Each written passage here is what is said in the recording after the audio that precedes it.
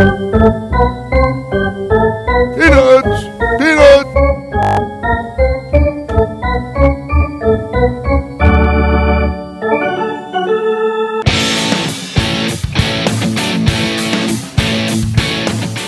And now, Monumental Sports and Entertainment along with Pressbox presents Stan the Fans Bat Around. For the next 2 hours, listen in as Stan and Craig Heist bat around all manner of topics pertaining to the great game of baseball with their great group of guest contributors. Feel free to tweet your questions to Stan at Stan the Fan. Now sit back and enjoy the bat around. Guys, take it away. And a very pleasant good morning to each and every one of you on this Saturday, the 25th, correct? Yeah, yesterday was Cal Ripken's birthday. I know. Is Cal Ripken 58 years old? I do believe that's the case. Where the hell did the time go? I don't know. Seems like he's just stopped playing 5 years ago. Yeah, something like that, yeah. Anyway, Stan the Fan and Craig Heist, and there was a lot of great in that opening, you know? There's a lot of great in that opening. Including the vendor yelling, peanuts, peanuts. Right. That's me. I know. Yeah. And then He's we still mentioned... got Bon. You know, I talked to Bonzi yesterday on the phone. Did you? Yes, I did. He's doing well. Yeah? He's got himself a new job. Where's he working? I forget where he told me. Okay. But he's got a new job. Very important to you. No, well, it is. Was it McDonald's? No. It was. And the biggest part about he's it doing is some announcing at McDonald's? he's not coming back here. All right. Well, we wouldn't want him back now. Of course not. We've grown accustomed to her face. Right, absolutely. And my God, last week we had to sit here for 2 hours and look at Kyle. Yeah, that's right. She looks especially good this week. Yes, she does.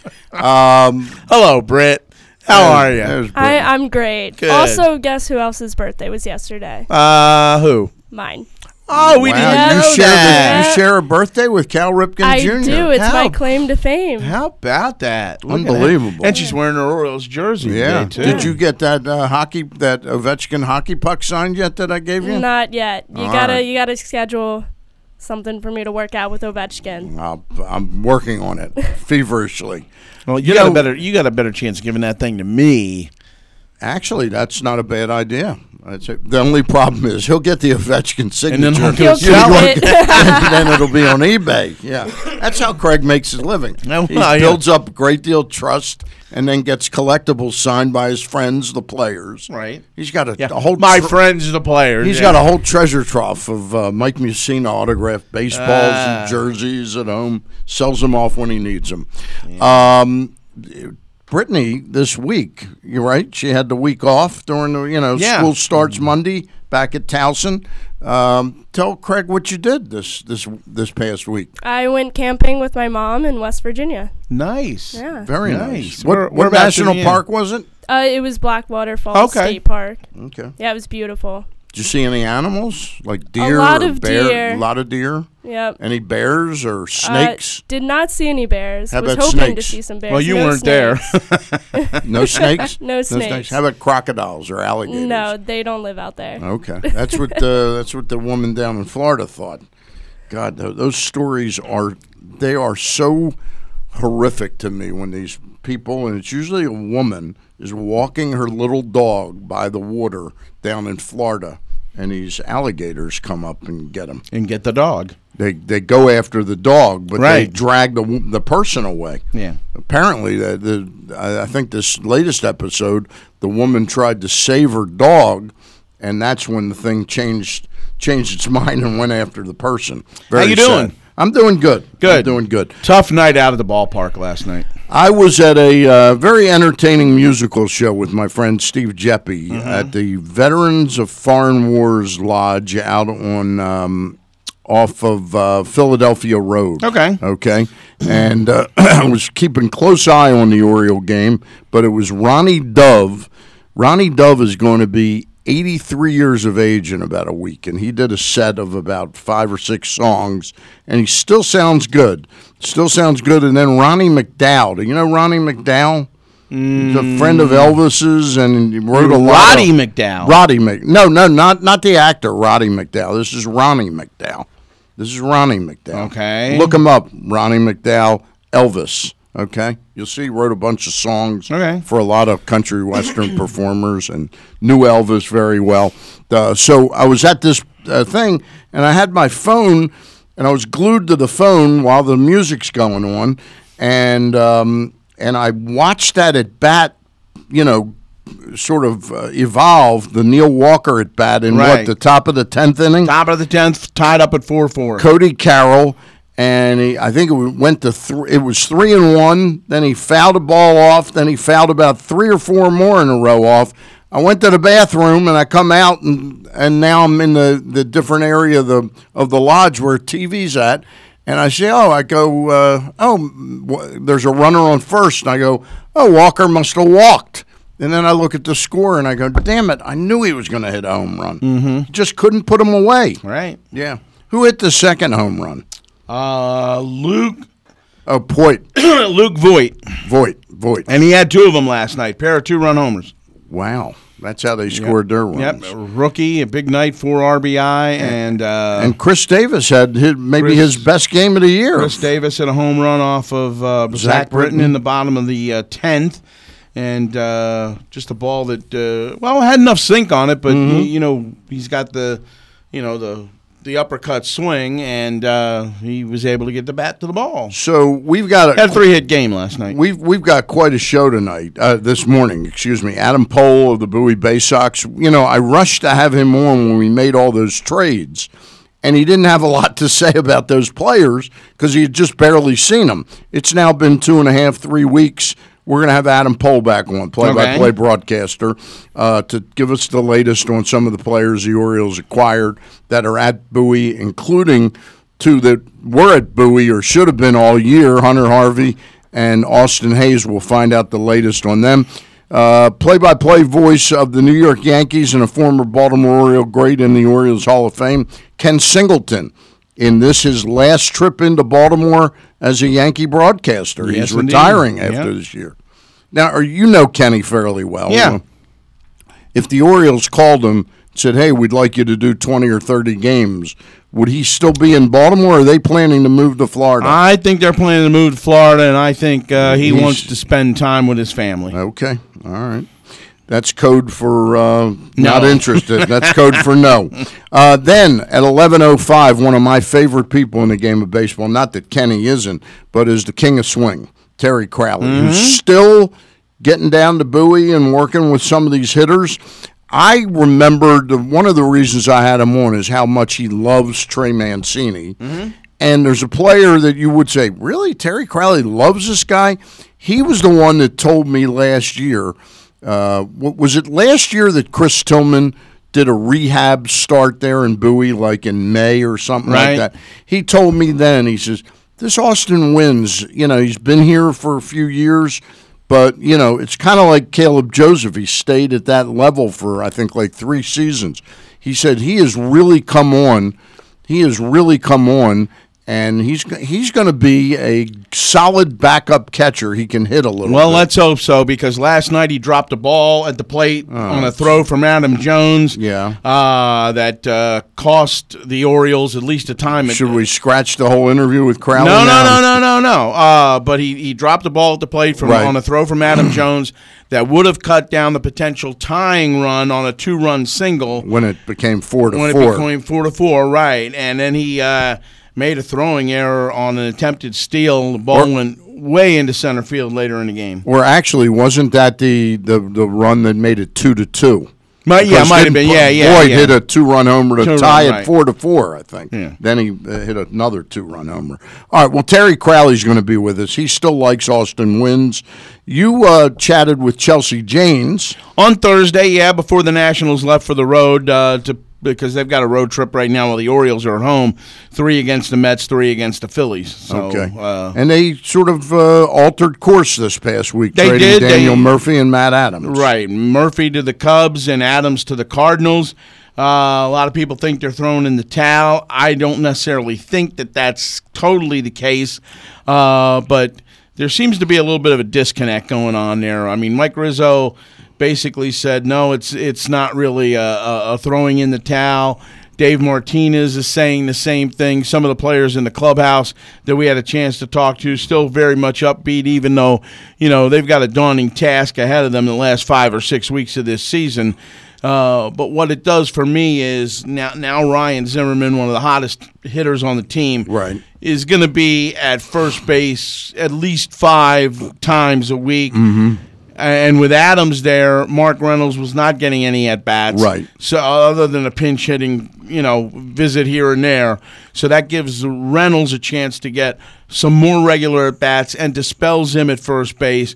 Defoe proved all last year he can play every day at second base. Now he'll get that opportunity, and he started off again very well. So we'll see what happens going forward. But that's, to me, the positive of that. But the other part of it is for the Nationals, they go up last night and they lose a game where Gio, again, pitches pretty well. And he had a couple of clunkers, but he went 7 innings, gave up 1 run, and yet they couldn't score. So it's a tough deal. Well, I mean, I understand what you say about Adams vis-a-vis Zimmerman, but Daniel Murphy seemed to really be starting to hit the ball. Murph's a defensive liability. I'm sorry, he is. I understand that. Because he's never recovered from the knee injury. Right. Lateral movement has been an issue for him, and yes, he had to go through basically a spring training once he came off the DL at the major league level without a whole lot of rehab starts. Right. But again, I'm not that devastated. They saved $4 million. He's going to be a free agent at the end of the year, so this was a good time to do it. Okay. I think it was a good time to do it. I just I can't disguise it and sort of say that it wasn't a But they're from a depth standpoint, they're good enough with who they have on the field. Right. If Strasburg comes back and pitches well down the stretch, and Tanner Gio and Tanner pitch well, and we'll find out more about Tanner today when he pitches. But he's had 5 very solid starts in a row now. Right. The tricky thing that's happened to them, though, is they no longer are in a position. The wild card will come out of the West. And the Cardinals are going to probably make the wild card now. Well, there's some teams ahead of them. They've got a shorter path to the wild card than they do the division title.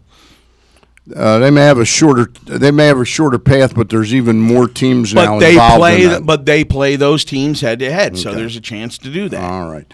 The team that seems to have benefited most, Craig, at the trade deadline was the Atlanta Braves. That Kevin Gausman trade has really got a 2 ERA since he got down there. Yeah, and he went 8 innings the other night, pitching well. Yeah, we knew that would happen. Well, we knew that would happen, and there's also some ex-Oriole people down there that are probably helping him along the way and allowing him to do some things that maybe pitching development here won't allow him to do. So all right. We'll see what happens. Now, one of the other players the Orioles traded at the deadline was Zach Britton, and you got a chance to sit in, or you want to set this up? Well, yeah, we got a hold of Zach about 4:30, 5 o'clock in the dugout, in the Yankee dugout before the game, and just talked, first of all, about how it feels to be back in town. Yeah, a little bit of everything. Walking down the tunnel, going past the home side.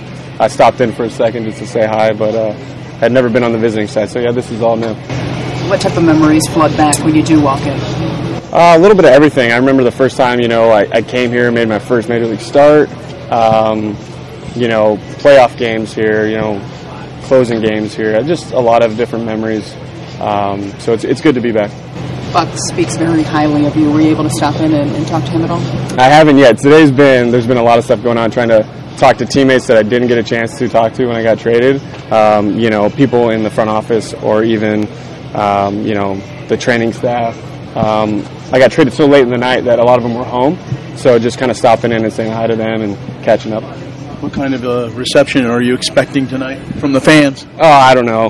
They've been great to me, so I'm sure it's going to be nice, but they obviously don't like the Yankees either, so it's going to be a mixture of some boos and some cheers, I think. Have you thought about what it's going to be like if you get to pitch at Camden Yards, but obviously for the Yankees? Yeah, it's going to be different. Obviously, the parts of 7-8 seasons I had with the team here, pitching for the home team, so it's going to be a little different, pitching in a Yankee uniform here, but I'm looking forward to it. I have a lot of great memories here, so I'm just excited to be back and compete here again. What's the transition been like for you? I know there's been some good, some bad, things you're still working on and still trying to get consistent at, but what's been the biggest adjustment and just the transition in general? New team, new faces. Been with the Orioles for 12 years, so it's a lot to get used to when you go to a new team. And I'm obviously pitching in a lot different role than I've pitched in, so just forming a new routine has been the biggest challenge. And I feel like I'm doing a pretty good job now of getting into a routine, so I'm ready to throw in the role that I'm in right now. Zach, I know it was emotional leaving when you got dealt. How emotional was it coming back, taking the field for pregame here? How does that compare?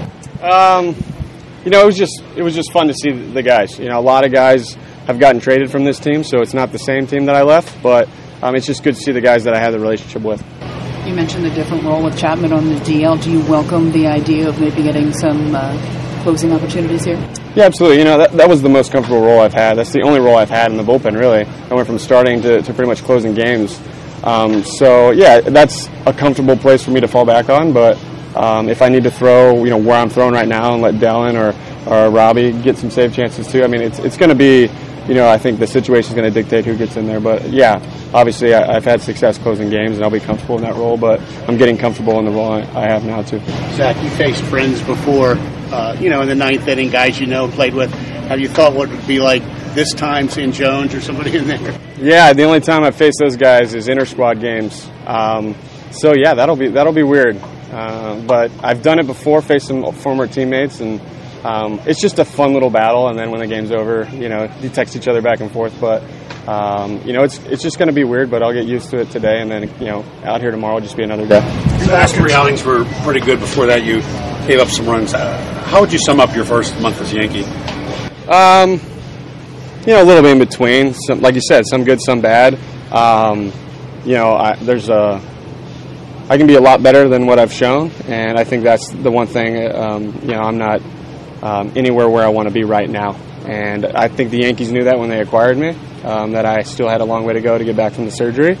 But there's been some flashes, of good stuff, and when I left Baltimore, I was in a pretty good spot, and then just trying to get adjusted to the role in New York. But like I said, the last 3-4 outings, I felt a lot more like myself, a lot more comfortable, and I think that's just getting comfortable wearing a new uniform, new teammates in a different situation. And, I fully expect from here on out just to kind of get back on the horse a little bit and put off, some good outings and help this team win and do what I'm capable of doing and what they traded me to do.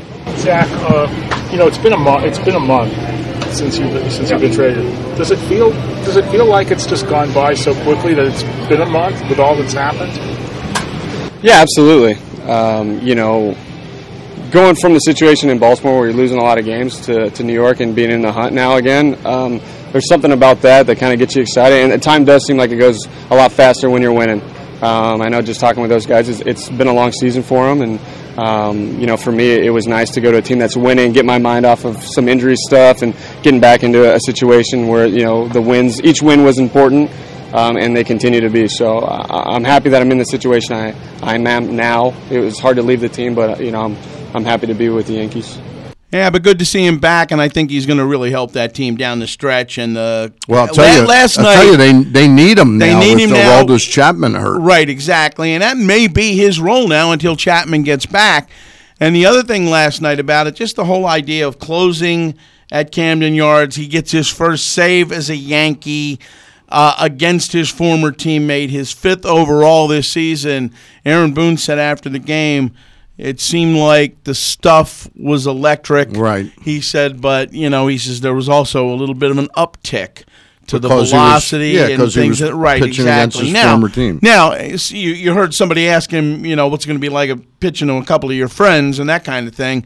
And it was interesting. Yeah. He left the ball up. Jones took it to the opposite field to get on base. He was erased on the double play because that was the next hitter after Trey that. Mancini. Yeah. But then Chris Davis went down and got a ball and drove it right out to center field over against him. So I think he's going to really help, and I wish him nothing but the best. Yeah, he's one of the good guys. I wonder if he is really dominant over the next 2 weeks. I'm wondering if when Chapman gets back, Chapman isn't used more in the Andrew Miller Cleveland role. In other words, why mess with a good thing if Zach is really back on the ball? Well, in the next 2-3 weeks will prove that because Chapman's going to be out for at least that long. He had what do they call it? PNB. The injection, plasma, plasma injection shot. And in the knee, and PNB is a peanut butter sandwich. Right, exactly. Yeah. Well, no wonder you were thinking about it that way. Anyway, and Aaron Judge is going to be down a little bit longer than they thought too. And they're still missing Sanchez. So is he due back at all? I'm hearing that could be a little bit of time too. Not that much time left. No, there's not that much time left. But here's the other thing, and a lot of guys brought this up at the clubhouse afterwards. You know, you got to keep winning ball games because all of a sudden that wild card, they have the top not a spot. lock. It's Yeah, not it's a not a lock. lock. So they gotta continue to win ball games. Yeah, it's funny how that works, isn't it? Yeah, it is. And in the meantime, all of a sudden Boston has had their first stumble, and the Yankees have picked up like 2.5. I'm not saying it's, but you know, we remember 1974. Around August 20th or something, the Orioles were behind the Red Sox like 6 games or something like that. We swept them on Labor Day in a doubleheader and vaulted past them in a week. You know, sometimes a team can collectively turn off the mojo, saying, well, we got this, we can coast, and all of a sudden another team gets hot, which is what happened to the Houston Astros. Well, but they've gotten back. They're a game and a half in front of Oakland. Right, but they also lost 12 games in exactly 2 months to Oakland. Yeah. So, I mean, but Oakland's got themselves right back in the thick of things. No question about it. All right, we're going to pay a few bills here. When we get back, we're going to be joined by Mr. Adam Pohl, and we're going to go over some of these Bowie Baysox new players that they've gotten in all these trades. We'll see how they're doing. Hey, tonight, Saturday, August 25th, your Ironbirds take the field as the Star-Spangled Banners of Aberdeen on Opioid Awareness Night presented by Lidos.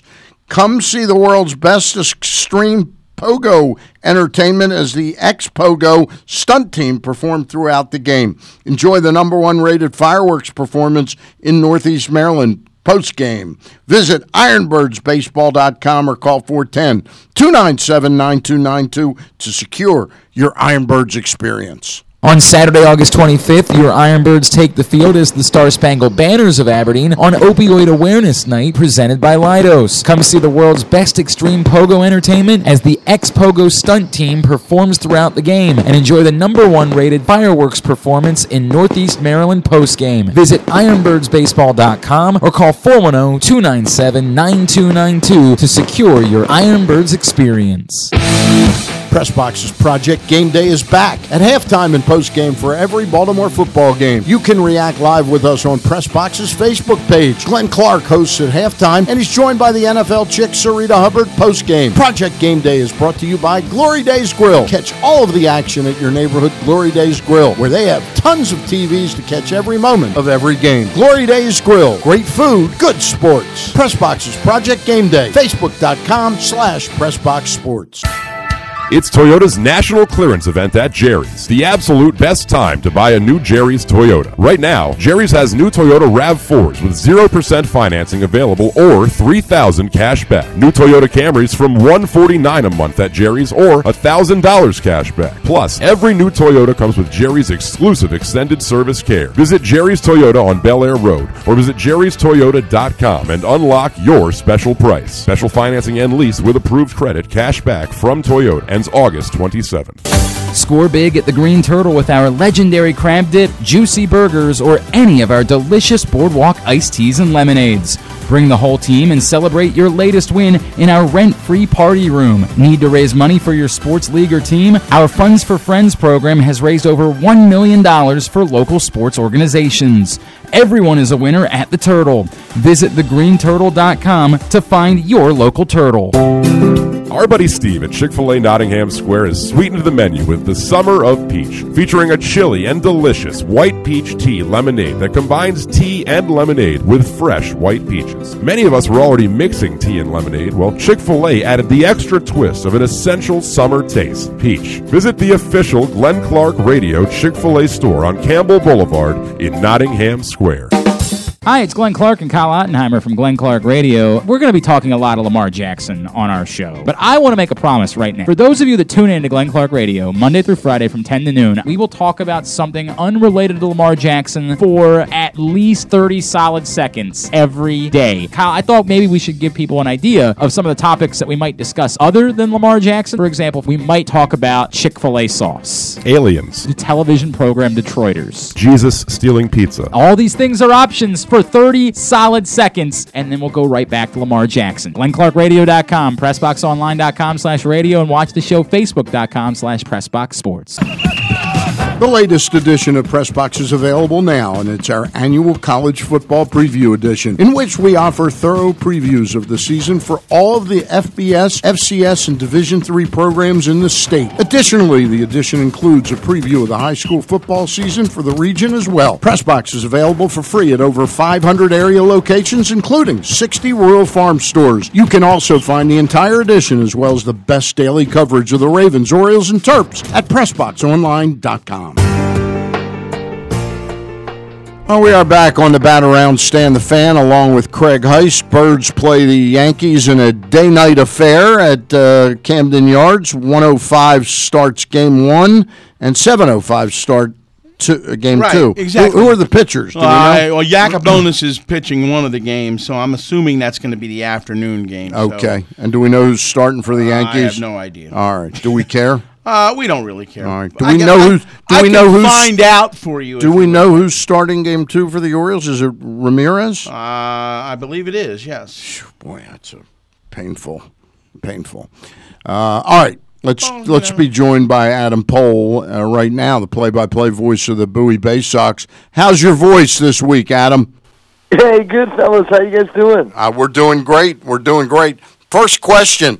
If Buck Showalter turned to Bowie and said, boy, I need a starter for tonight's game, is there one of the starters there that you think could pitch effectively at the major league level right now? Yeah, Keegan Aiken has been the best pitcher in the Eastern League over the course of the entire season. When you look at it, there have been some really good pitching in this league.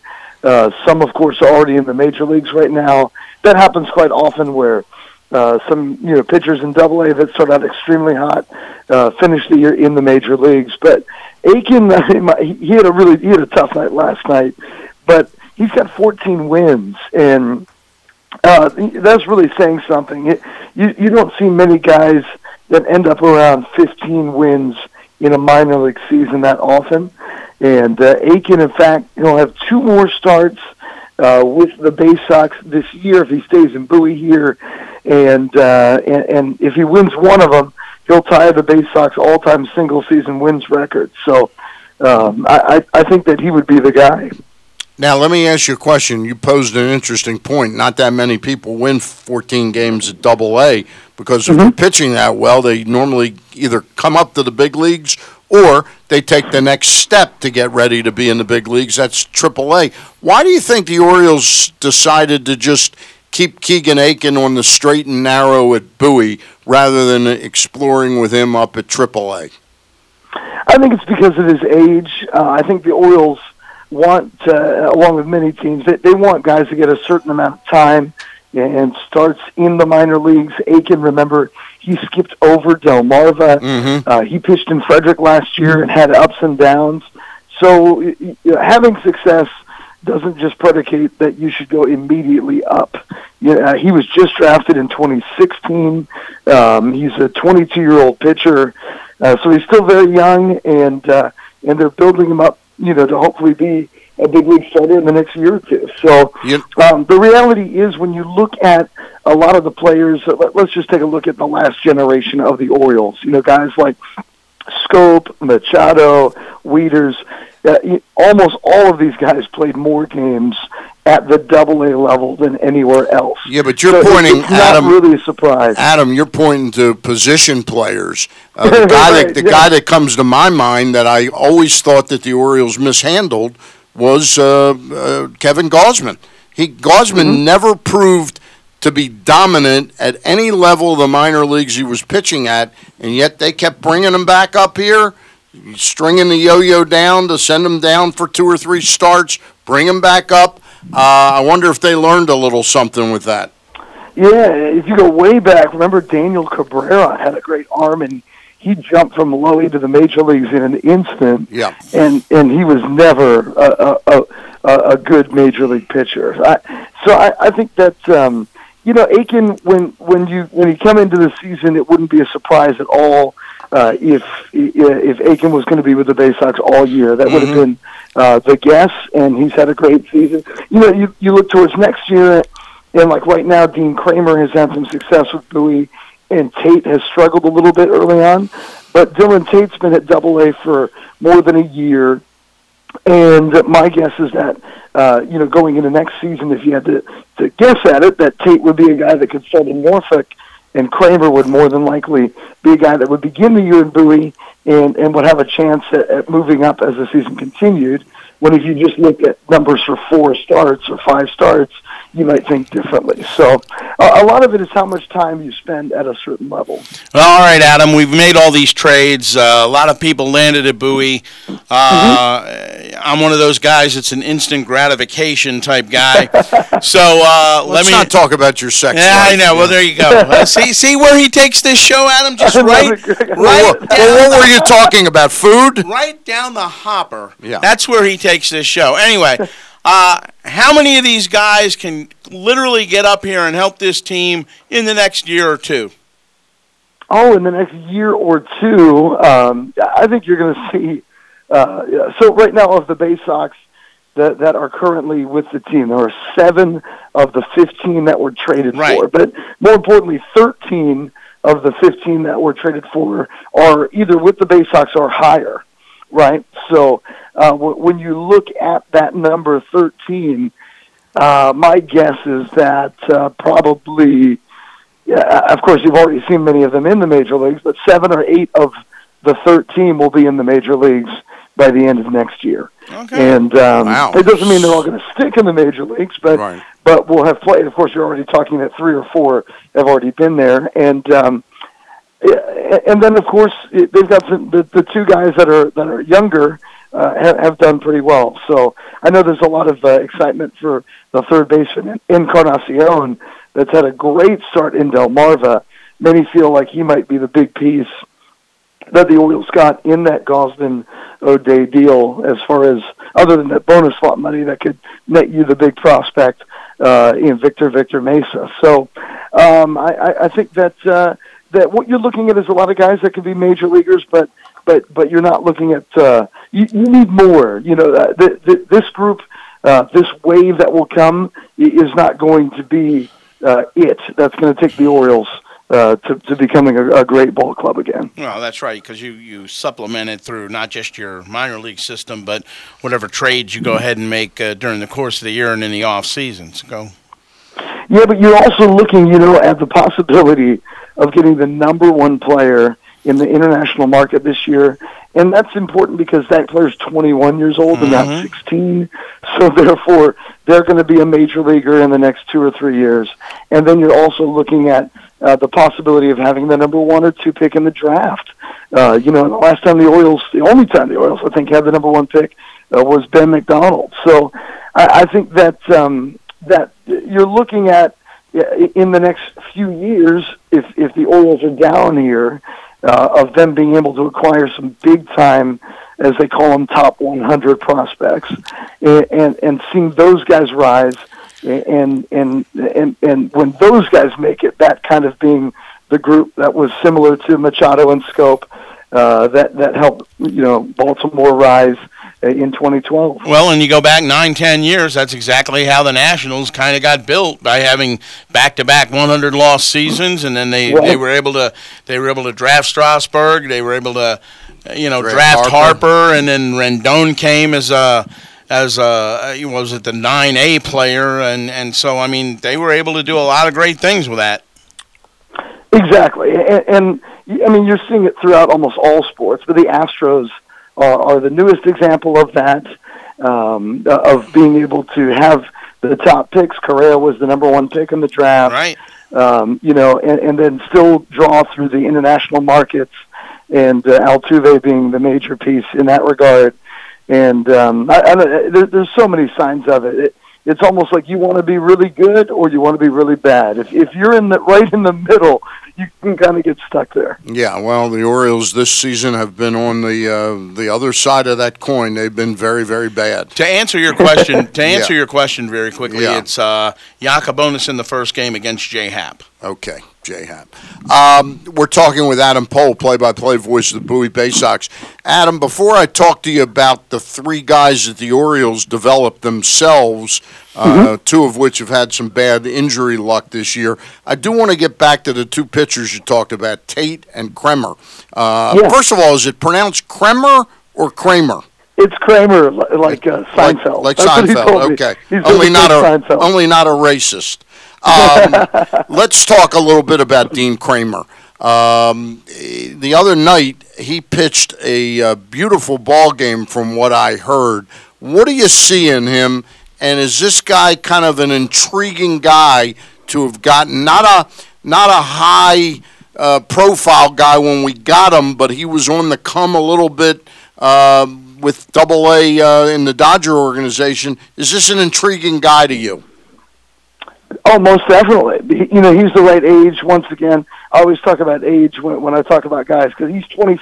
In a league where the average player is 24, he's 22. Okay. And he was a 16th round draft choice. So out of college, he was a UNLV guy.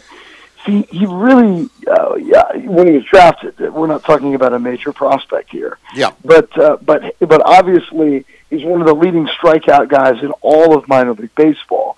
I think that his strikeouts are going to they're going to go down a little bit as he goes up the ladder. You can tell that he's got a great curveball, and you can tell that he got a lot of strikeouts getting guys to chase in the lower levels of the minors, and that's going to obviously change a little bit. It's going to not be as high as he goes up the ladder, but he's still at more than a strikeout an inning here now, 5 or 6 starts in with the Baysox. So he's having great success. The big thing is that I think he can really spin it. You always hear this term spin rate, and he's got that curveball. His fastball is kind of a low 90s fastball. He's not an overpowering fastball guy, but he gets a lot of swings and misses with it, and that's what you'd like to see. If anything, maybe he could work on a third pitch. He throws a slider. He doesn't really use a changeup all that often. But I know that he's a guy that really watches video. I think he's very in tune with himself and his mechanics. And more importantly, kind of has a little bit of a bulldog mentality. He's a very competitive guy. He seemed to, when getting in trouble in Bowie, to get big strikeouts at big times. And obviously, in Richmond this week, had an outstanding outing. Let me move to the other guy, and then I know Craig wants to talk to you about a couple of those players I mentioned.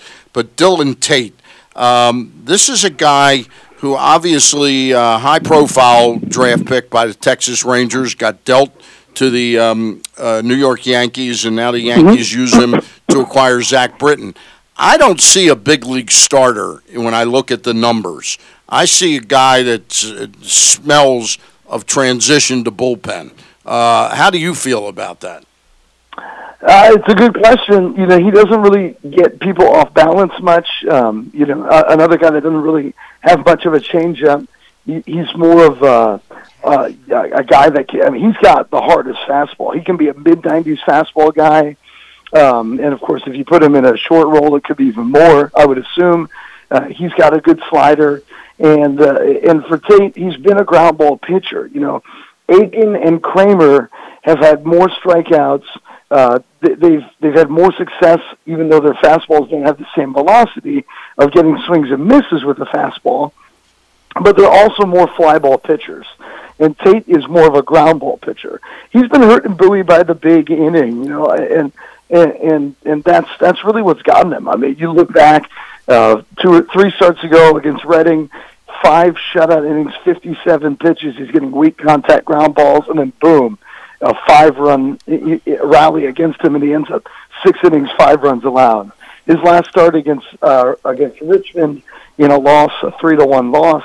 He went 6 innings, 5 of them scoreless. He gave up 3 runs in 1 inning. So So for Tate, who knows? Right now he's been a better pitcher from the windup than from the stretch, obviously. But he's had very good Double-A numbers, excuse me, with Trenton before, and you just have to wonder if what he can become if he can be a solid starter. Excuse me. Sorry about that. And obviously, there's 4 or 5 starts in here with Bowie, but the big thing with the Baysox, I guess, with Tate also is that he was coming off of the disabled list and then got traded. Mm-hmm. He didn't even make a start before coming off the DL, so it's kind of been a weird disruption. Yeah, but I don't see much durability there. This is the highest level of innings he's pitched in his big league. That's true. It seems like he's always on the DL for a month a season, and a guy that's done 20 starts or so.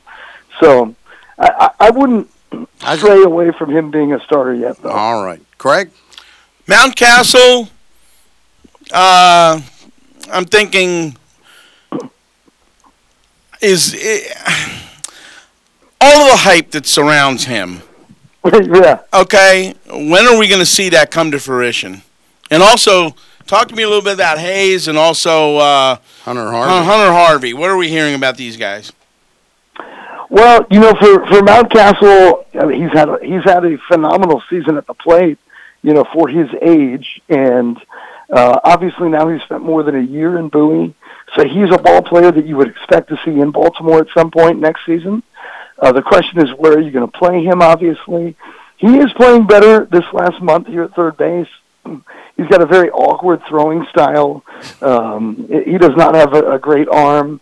But obviously, he's a kid that puts in the work. He's gotten better, There's no doubt about that. But defensively at third base, he's at this point not going to be a great defense. He's not Brooks Robinson over there at third base. No. And that's what I was more afraid of than anything else, what you're going to tell me. How has Austin Hayes come back now from the DL? Well, with Austin Hayes, he's had some flourish. He looks healthy to me. I mean, defensively, he's running down some balls in the outfield. That's what you worry about because Hayes had an ankle injury. Obviously that has cost him a few months. What a bizarre injury it was. And with being a cyst in his ankle that was swollen, and basically they finally gave him a cortisone shot, and it worked as far as relieving that swelling. So Hayes has been hurt a little bit by the breaking ball. We saw that in the major league in his stint last year. He has not had a good week at the plate this week. Last week, he had a great week at the plate. And but I think he just needs some at-bats. I don't know what the Orioles' plan is for him, but I bet he's going to play somewhere this fall. Okay. He could even be overseas. He might play in the Dominican or in Venezuela, somewhere like that. Do you expect to see him up in Baltimore in September, or you think they're going to go conservative on that?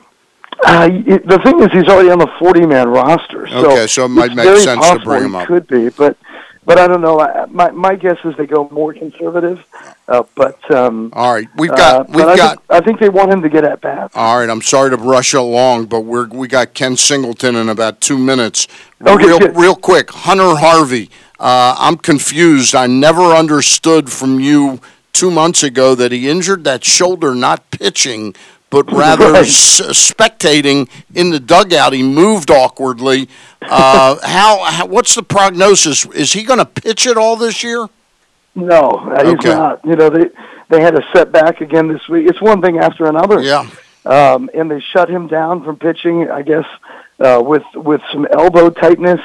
Once again, they're saying it's not something that's going to result in surgery, but Harvey, since he injured his shoulder in the Baysox dugout trying to elude a line drive foul ball early in the month of June, unlike Austin Hayes, who stayed with the Baysox, Harvey immediately went down to Florida. And when that happens, they look at that as more of a long-term rehab. All right. We really appreciate your coming on. We didn't even get into talking about Yusniel Diaz. Give me 30 seconds on him. He suddenly is showing a little bit of what the Orioles wanted. Yeah, you just want, it's almost exactly the scouting report given where he shows every tool, but it's only in little flashes. Yeah. You want to see more of it. You want to see more consistent, solid contact. But he's got speed, he's got some power, he's got a great arm. I think in the big leagues, he profiles most as a right fielder. All right, you're a good friend and a good play-by-play voice for the Bowie Baysox. Always informative. Thank you very much, Mr. Adam. Thank you, guys. Appreciate it. All right, thank you. We're going to be joined momentarily by Ken Singleton, and we'll talk to him about whether this is really it for him as a play-by-play announcer. I think you'll probably get an affirmative answer on that. All right.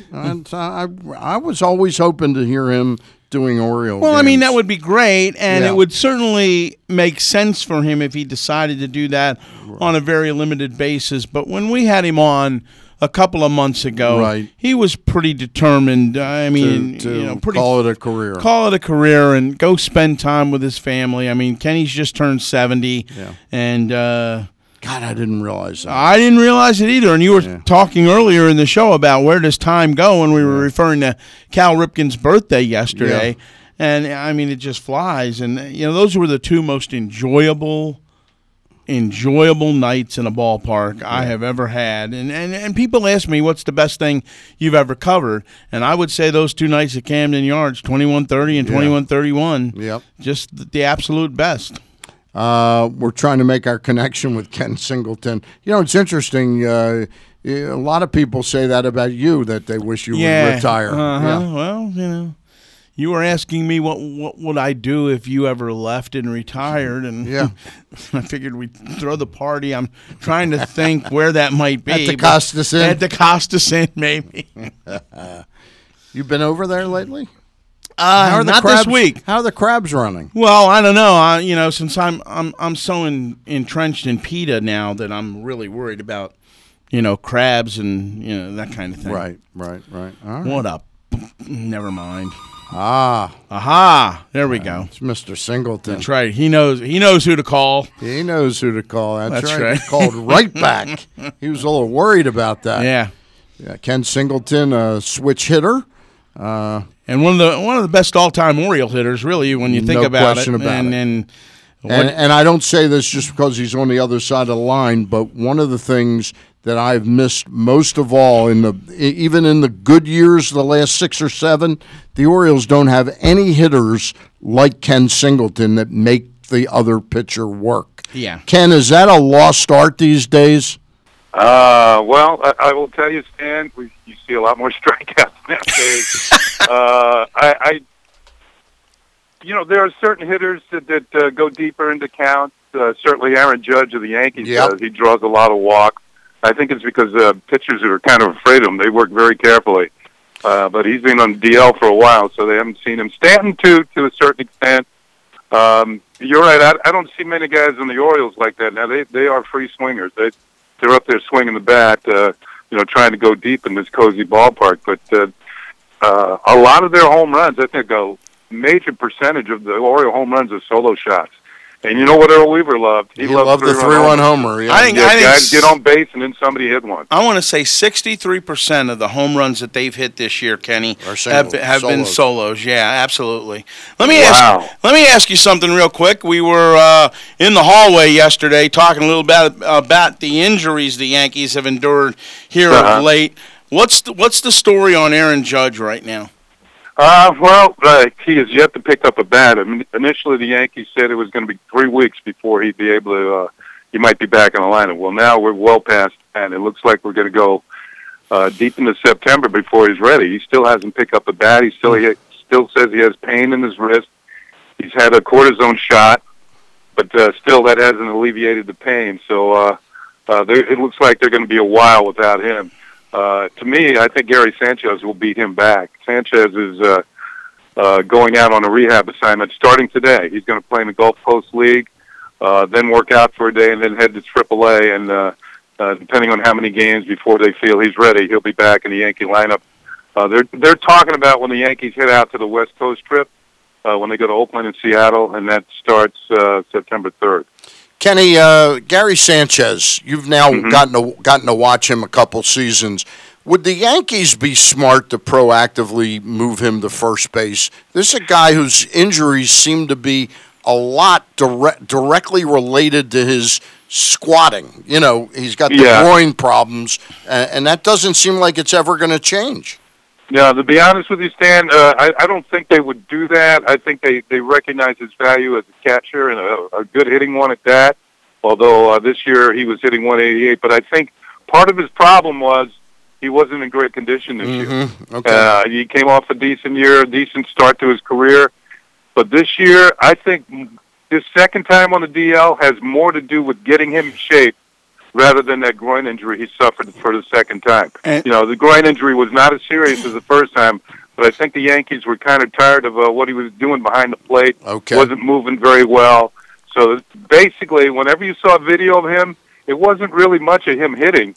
It was him running the bases and running in the outfield. And I'm anxious to see what he looks like when he gets back here. And to Stan's point and that question, what does that mean then for Bird at first, and also what we've he's seen? saying they're not going to consider moving Sanchez. Okay, but what we've seen out of Voit now, where last night Aaron Boone says there's no question there are at bats for this kid to be had, and we get it. I know it's been a small sample size, but he was pretty impressive last night. Well, Voigt's starting again today, that would tell you that Bird didn't get a hit in Miami. He's kind of struggled. He got hot. He got his average up into the 230s, and he was rising, but now he's back around the 200 mark. And the Yankees are in a situation where they need to win games. They're trying to make the playoffs, if not catch the Red Sox, who look like they're off and hiding from everybody else. Mm-hmm. But the Yankees want to at least have the wild card game at home. And if there's a bats from Voit and he can continue to contribute like he did last night, he'll play. We're talking with Ken Singleton. Ken, you were a switch hitter in your day. The Orioles right now, obviously in a rebuild mode, they now have the opportunity, at least for the next 5 weeks, to have two switch hitters at the top of their order in Cedric Mullins, who I know you've only seen for one game, and Jonathan Villar. How much of a help is that to the lineup, to the manager, to have a couple switch hitters in there? Well, what you can do is, from a managerial standpoint, when you write your lineup down, you just write those guys in there. You're going to play against everybody. Right. I think back to the day. It's funny you mention that, Stan, because last night Eddie Murray was in town, and I had a chance to talk to my former teammate, and I believe that Earl started his lineup 3-4, put me third, Eddie fourth, and then built around that every day. Yeah, so it does make it easy. It does make it a lot easier, especially if guys can be productive. I mean, not many guys are going to be as productive as Eddie Murray, but if they're doing the job, they should be playing every day. Everybody was wearing those nickname uniforms last night, and they did a little video tribute for Eddie on the big board out in center field. Right. Yeah, I saw that. And he stood up and he held his jersey up, which said "Steady Eddie" on the back of it, and that certainly was Eddie Murray, wasn't it, Sam? Yeah, well, you guys know that's very true. I mentioned it on the air last night that. He never hit more than 33 home runs in a season, but he ended up with over 500. That's pretty steady. Hey, you guys, you players that become ex-players, you miss the camaraderie of being in the locker room and being part of a team. You've had the benefit of, over these last 15, 20 years, of being part of a team in the broadcast booth. How excited did you detect Eddie is to be back as part of a team? Well, I can understand that. Eddie's been with other organizations, but I think the Orioles are number one in his heart. Yeah. So for him to come back here really means a lot to him. Hopefully somebody will listen to him because he has a lot of baseball knowledge. There's no doubt about it. It wasn't just the fact that he was a Hall of Fame player. You have to have a certain amount of smarts to play the game. And I think that if people listen to him and listen to his thoughts about not only the players that they have or maybe other players around baseball, they'll come out ahead in this whole deal. And the same thing goes with Brooksy, too, that now that Brooksy's back as well. Brooksy is back, and he makes no bones about his being more of a ceremonial position, and he's thrilled to be a part of it. But Eddie, I agree with you. When you talk about trying to translate Trey Mancini, Chris Davis even, a couple of those hitters that haven't gotten there yet of getting big hits all the time, Eddie Murray's mental approach to the game could rub off on a lot of people, couldn't it? Well, his ability to focus in big situations was almost like no other player I played with.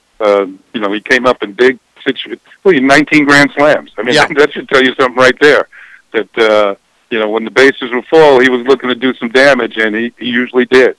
One of the quotes that I always use is I think it was Johnny Padres. It's attributed to. He said, "Greatness in the clutch isn't the player stepping up as much as being able to stay even keel in that moment while the other player recedes a little bit because of the pressure." Do you agree with that? I certainly do, Stan, and I will tell you this. I've said it many times on the air. When you step in there with men on base and a chance to do some damage and maybe put your team ahead late in the ball game, tell yourself as a hitter that the pitcher's the one in trouble here. Yeah. He's got to execute the pitches. If he doesn't make a good pitch and you hit the ball hard somewhere and it falls in, you're just capitalizing on his mistake. He's the one who's in trouble. Well, we've seen Brooksy come back here in a liaison-type position. We've seen Eddie, and we've talked a little bit about that. If the Orioles came to Ken Singleton after this year and said, you want to come back and maybe, I don't know, do 15, 20 games in the broadcast booth and then help out. Home games. Home games, yeah, where you wouldn't have to travel or anything like that. Sorry, Singy, I didn't mean to put you on the spot. I think that ship has sailed, and I will tell you this. Yesterday, I signed on with Yes again for next year. Okay. So you're my back. boss is very persuasive. He called me about a month ago, and he said basically you can do what you want. We'll give you a very soft schedule. So you got the Palmer role now, the very soft schedule. I'm not doing that many games. I've got it. We have so many guys who do our games at that for me dropping back doesn't really hurt them the way it might some other team. So it's going to be 2 series in Baltimore, no travel. 2 series in Tampa Bay, I have a home there, no travel. And basically a couple other series wherever I want to go. So that's outstanding. That's great. When you work with good people, you want to stay with them. And now he's got that Johnny Carson type of thing going over Carson's last 3 or 4 years. When he was work 3 days a week and then the rest. Well, I got to hang out with Ross Grimsley and Bunbury and Tippy Martinez and play golf. So, that's big, too, for me now. Hey, tell us a little bit about Aaron Boone as a manager. How do you think he's done? And have you talked to Joe Girardi, and is he chomping at the bit to get back? Or do you think he's settling in for a little bit on the TV gig? Well, with MLB, he does a good job. Remember, Joe was working in the booth with us before he went down to become the Yankee manager.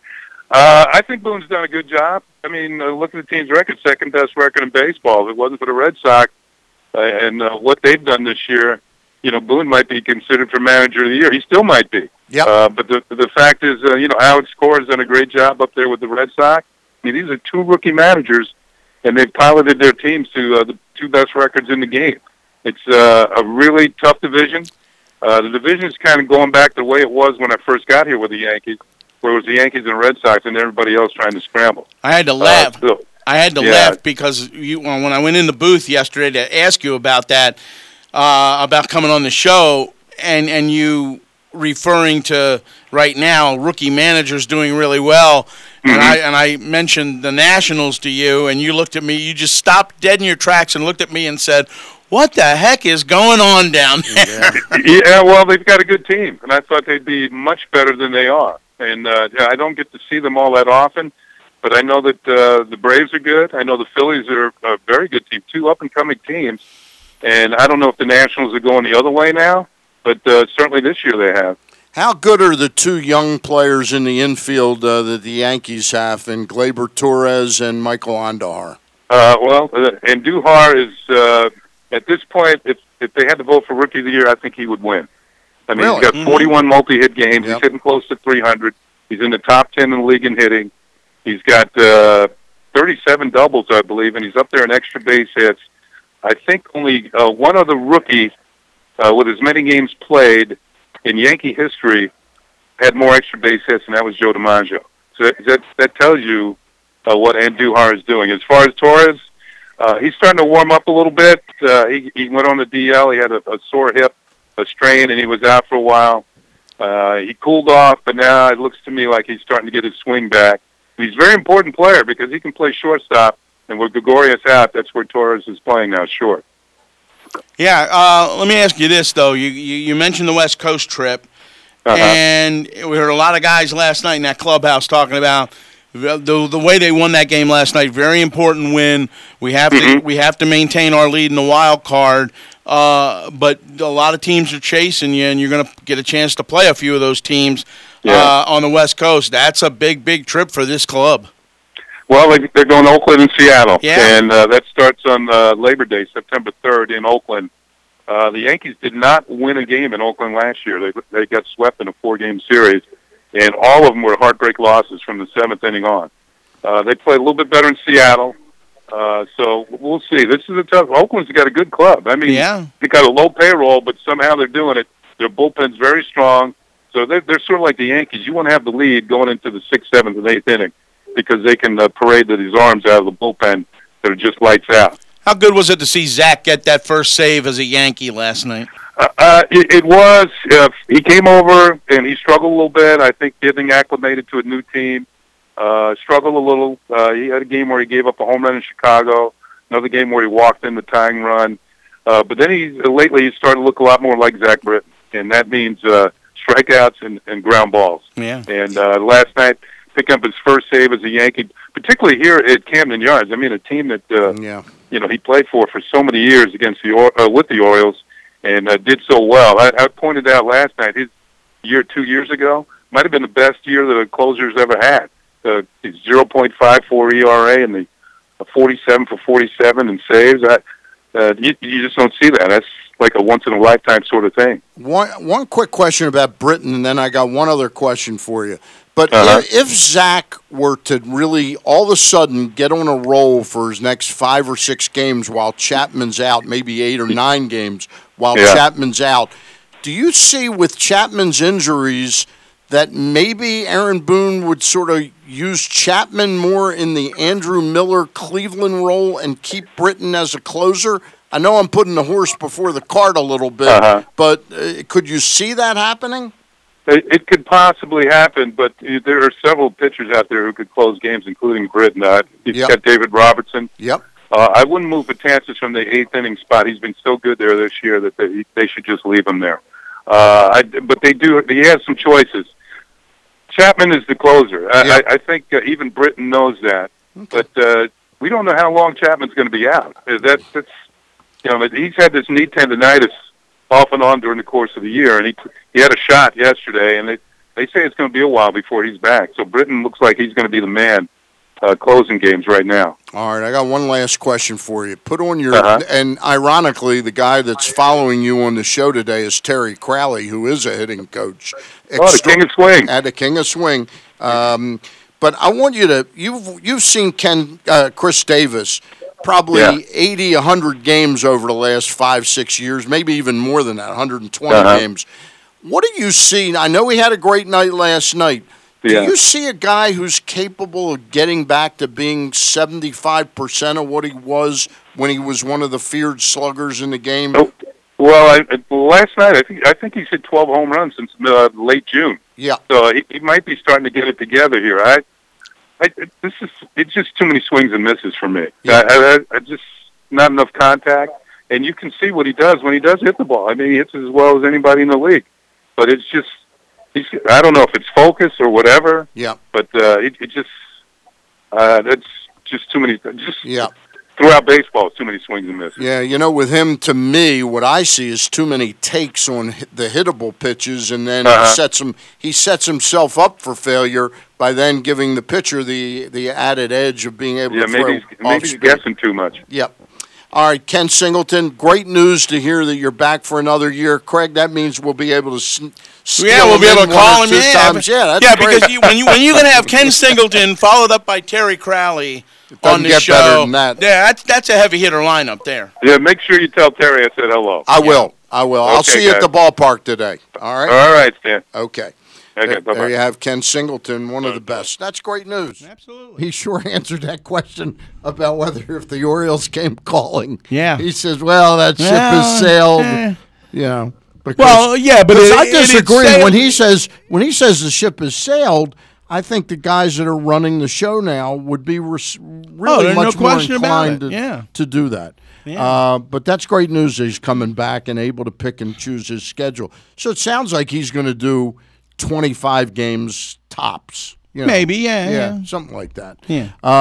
It's great to talk to old Orioles that help you out.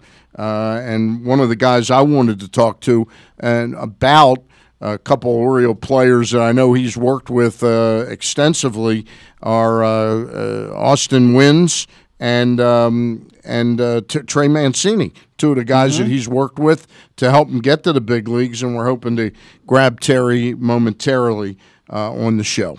Yeah, and what's great about Kenny coming back and doing the Yankee games, I think really it gives him that flexibility, but also it allows him to, all these ex-Pohl players, they always talk about being around the game. And that's one of the things that happens when a player retires and he's fortunate enough to get a broadcasting gig, is the fact that he's still able to enjoy the camaraderie of the players, be around the game, continue with the knowledge of the game, and allowing that to be kind of, if you will, soaked in by the fans. And I think fans really appreciate that. And it would be, for me, it would be much better for Kenny to be doing that here as opposed to in New York. Well, we've always felt funny. He never played for the Yankees. What? He played for the Mets. Yeah. Played for the Expos, the Orioles, and the Mets. Right. So from that standpoint. Actually, Mets, Expos. Right. Yeah. Right. He went to Montreal did he go in the Rusty Staub trade? He may have. Yeah. I'd have to look that up, but he may have. But I'll tell you, what a great guy and always helpful, and one of those guys that will come up to you at the ballpark and go out of his way to say, hey, how you doing? And that kind of thing. And sometimes that's sorely missed in this business. No question about it. No question about it. The Yankees have some good people in their broadcast booth. I mean, you and I love Susan Waldman. Yeah. John Sterling. Love and here's another one. John Sterling just turned 80. Can you believe that? That's hard to believe. I mean, number one, he doesn't look 80. Number two, he doesn't look a day over 79. No, but I'm saying he doesn't look 80. And the other part of it is, with his enthusiasm and his zest and love for the game, and I don't care what anybody tells you, being around this game keeps you young. I mean, young at heart anyway. What happened to me? I don't know. Yeah. You lost your hair, and everything just went downhill from there. The teeth. I got hair where I don't want hair anymore. I understand. It's terrible. John Sterling was the first guy that I ever called on a radio show. He used to do a general talk show in Baltimore on WCBM in about 1965, 66, in that neighborhood. And I called him a couple times. His show leaned heavily towards sports, but he was talking politics and everything back then in a less crazy time. But I remember I'd call him, and all of a sudden I'd get the question out, somehow, and then there'd be a click, and then I'd hear him answering the question very quickly, but they move kids along back into, if you were 11, 12 years old, they did not want you on the air. Well, what are you going to do? Yeah. But he's always been, I know a lot of people get tired of the, it is high, it is far, that kind of thing, and some of the nicknames he has for players who hit home runs and things of that nature. And but I mean, that's totally a New York thing. Right. That's just like if to a lesser degree, Chuck Thompson saying, ain't the beer cold, or go to war, Miss Agnes, that kind of thing. John Sterling's got his own niche up there. Yep. Yeah, he sure does. We're having trouble making our connection with Terry Crowley, and we will continue to try for a few more minutes, and then if not, we'll just move it on from there. Okay. The Orioles and the Kansas City Royals locked in kind of a death stare for the number one pick. For the number one pick.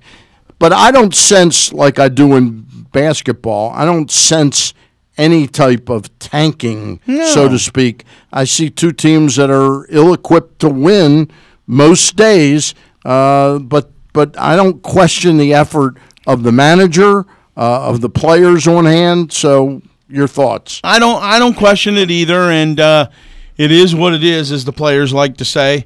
But if you're Buck Showalter, my bigger question to this is what happens now after this year. I mean, Dan Duquette's engineered all these deals. If you'd asked me in the middle of the year who stays, who goes, I would have said, well, Buck's probably going to stay and Dan's going to be the one to go.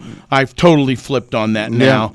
It appears to me that, this last 6 weeks of the season are going to be Buck's probably last as an Orioles manager. That loss last night slipped him, I think, one game under 500 as the manager of the Orioles. It's hard to believe even after the really pretty good run here, which started admittedly – well, actually, he was over 500 those last 2 months when he took over in 2010. And then but he had a bad season in 11. Right. But then, even with all the winning they've done for the last 6 years, he started this season only with a .515 winning percentage. Right. So when people talk about him, and you and I know him, we know he's one of the best technicians in the game.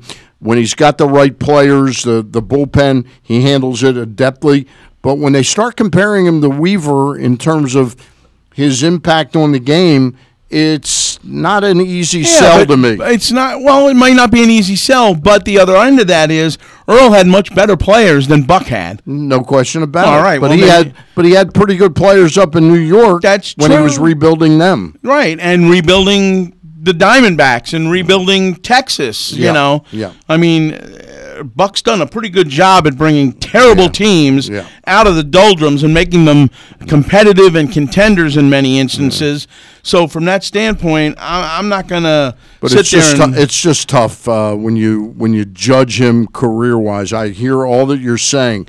It's amazing that this season has sunk him below 500. Well, it is, but then again, I think heading into this season, I think there were a handful of folks that thought 90 wins was possible. I think there were a handful of folks that thought they were going to be just god-awful, which turned out but that to would be have been 70 wins, 68 or 70 wins. Yeah, but then there was a handful of people that felt probably right around the 500 mark. Yeah. And it just turned out nobody thought there was going to be a struggle to win 45. And then Jonesy wins that opener of this season with the walk-off, and everybody's saying, well, here we go. Yep. And then all of a sudden it just, like somebody flipped a switch, it went in the tank. Yep. It's been a rough season for the Baltimore Orioles. It's interesting. I think most of us felt the way you characterized it, that Dan Duquette was going to be out at the end of the year and that Buck would be still around, or that he would have the choice to elevate himself to maybe being in Dan's position. Mm-hmm. Now it's the whole thing seems to be up in the air with just over 5 weeks left in the season. It does, and it's going to be very interesting to see what happens after the last game of the regular season and see what direction the boys want to take this in. But from my standpoint, I'm always a big guy as far as continuity is concerned. And I think you've had some pretty good continuity with Buck and Dan. But obviously, reports throughout their time here say that they don't necessarily see eye to eye and that there's some headbutting. Yep. But they've seemed to be able to make it work to a large degree. They did for most of the time together, no question about it. But you do have to remember that Dan, when he came on, he inherited Buck. Mm-hmm. He didn't hire Buck. Listen, I see both sides of that, but the bottom line is Buck maybe inherited Dan a little bit too. The thing is, I always say it, Craig, in the best of times when you have the oars all going in the right direction, it's damn hard to win. If you got two guys that aren't quite in sync, it makes it all the more difficult. No, not that everybody should be a yes man at all times, but it's been a rough go for both of them, I think. It has. This year has been exceedingly difficult. We're having trouble reaching Terry Crowley, so we'll put that on hold. You want to take a break and then come back? I'll tell you what. We'll talk to Chelsea Janes? Let's do that. We're going to take a break. When we come back, we'll go right into an interview that Craig was able to get yesterday, I believe, or Thursday. Thursday with the Washington Post, Chelsea Janes, about some of the change in direction or not. Specifically, Matt Adams trade, the Daniel Murphy trade, and just what we can expect down the stretch out of this Nationals team. All right, and in the last half hour of the show, we reached out to Dan O'Dowd yesterday, the MLB Network. We got a nice interview with Dan O'Dowd that's still in store for you. You're listening to the Bat Around, and one of the people that started out the show today, not being where I thought he'd be, but it's my fault. I didn't call him to confirm yesterday because I'd just been assuming that Steve Garland, rehabbing that knee, he's going to be laying at home. He's probably back at the restaurant. Big Bats, the original sports bar of Kent Island. Located 216 St. Clair Place, Stevensville, Maryland. If you're on the way down to the Eastern Shore or back from the Eastern Shore, there's no better place to stop, relax, and eat. It's also a great place, destination point, to just stop over one night and watch a Caps game, a Wizards game during the winter, or during the baseball season, a Nats or an Orioles game. They've got pro football on all the time. They've got all the college football you could want, and you can sample some of the best bar grub around, whether it's sandwiches, salads, soups, or subs. It's all there for you. It's Steve Garland's Big Bats. Tell him Stan the Fan and Craig Heist sent you.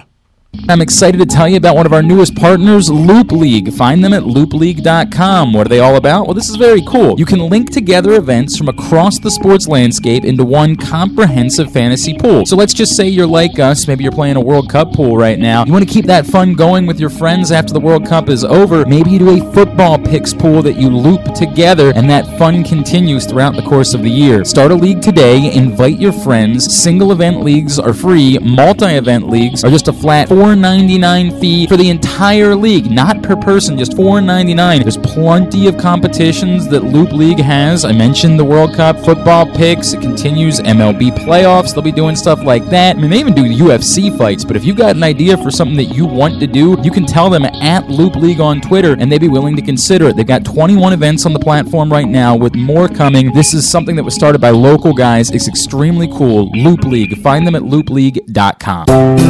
Our buddy Steve at Chick-fil-A Nottingham Square has sweetened the menu with the Summer of Peach, featuring a chilly and delicious white peach tea lemonade that combines tea and lemonade with fresh white peaches. Many of us were already mixing tea and lemonade, while Chick-fil-A added the extra twist of an essential summer taste, peach. Visit the official Glenn Clark Radio Chick-fil-A store on Campbell Boulevard in Nottingham Square. On Saturday, August 25th, your Ironbirds take the field as the Star-Spangled Banners of Aberdeen on Opioid Awareness Night, presented by Leidos. Come see the world's best extreme pogo entertainment as the ex-pogo stunt team performs throughout the game, and enjoy the #1 rated fireworks performance in Northeast Maryland postgame. Visit ironbirdsbaseball.com or call 410-297-9292 to secure your Ironbirds experience.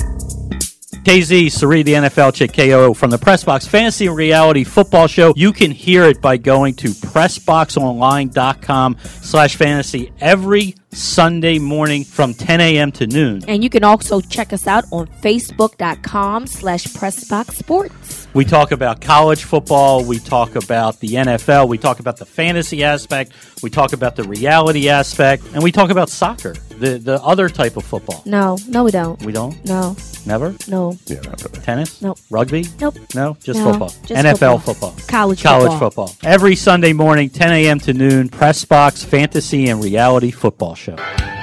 In the market for a used car? Stop looking at used cars and go buy a new Mitsubishi from Jerry's. New Mitsubishis are more fuel efficient, and they come with a 100,000-mile powertrain warranty. During Jerry's model year-end sale, new Mitsubishi Mirages start from only $9,300. Or check out the hot new 2018 Mitsubishi Eclipse Cross, loaded with tech, and it comes with all-wheel control starting at $21,000. Visit Jerry's Mitsubishi on Joppa Road and jerrysmitsubishi.com PressBoxSports.com. Prices plus tax, tags, and freight. Sale ends August 27th.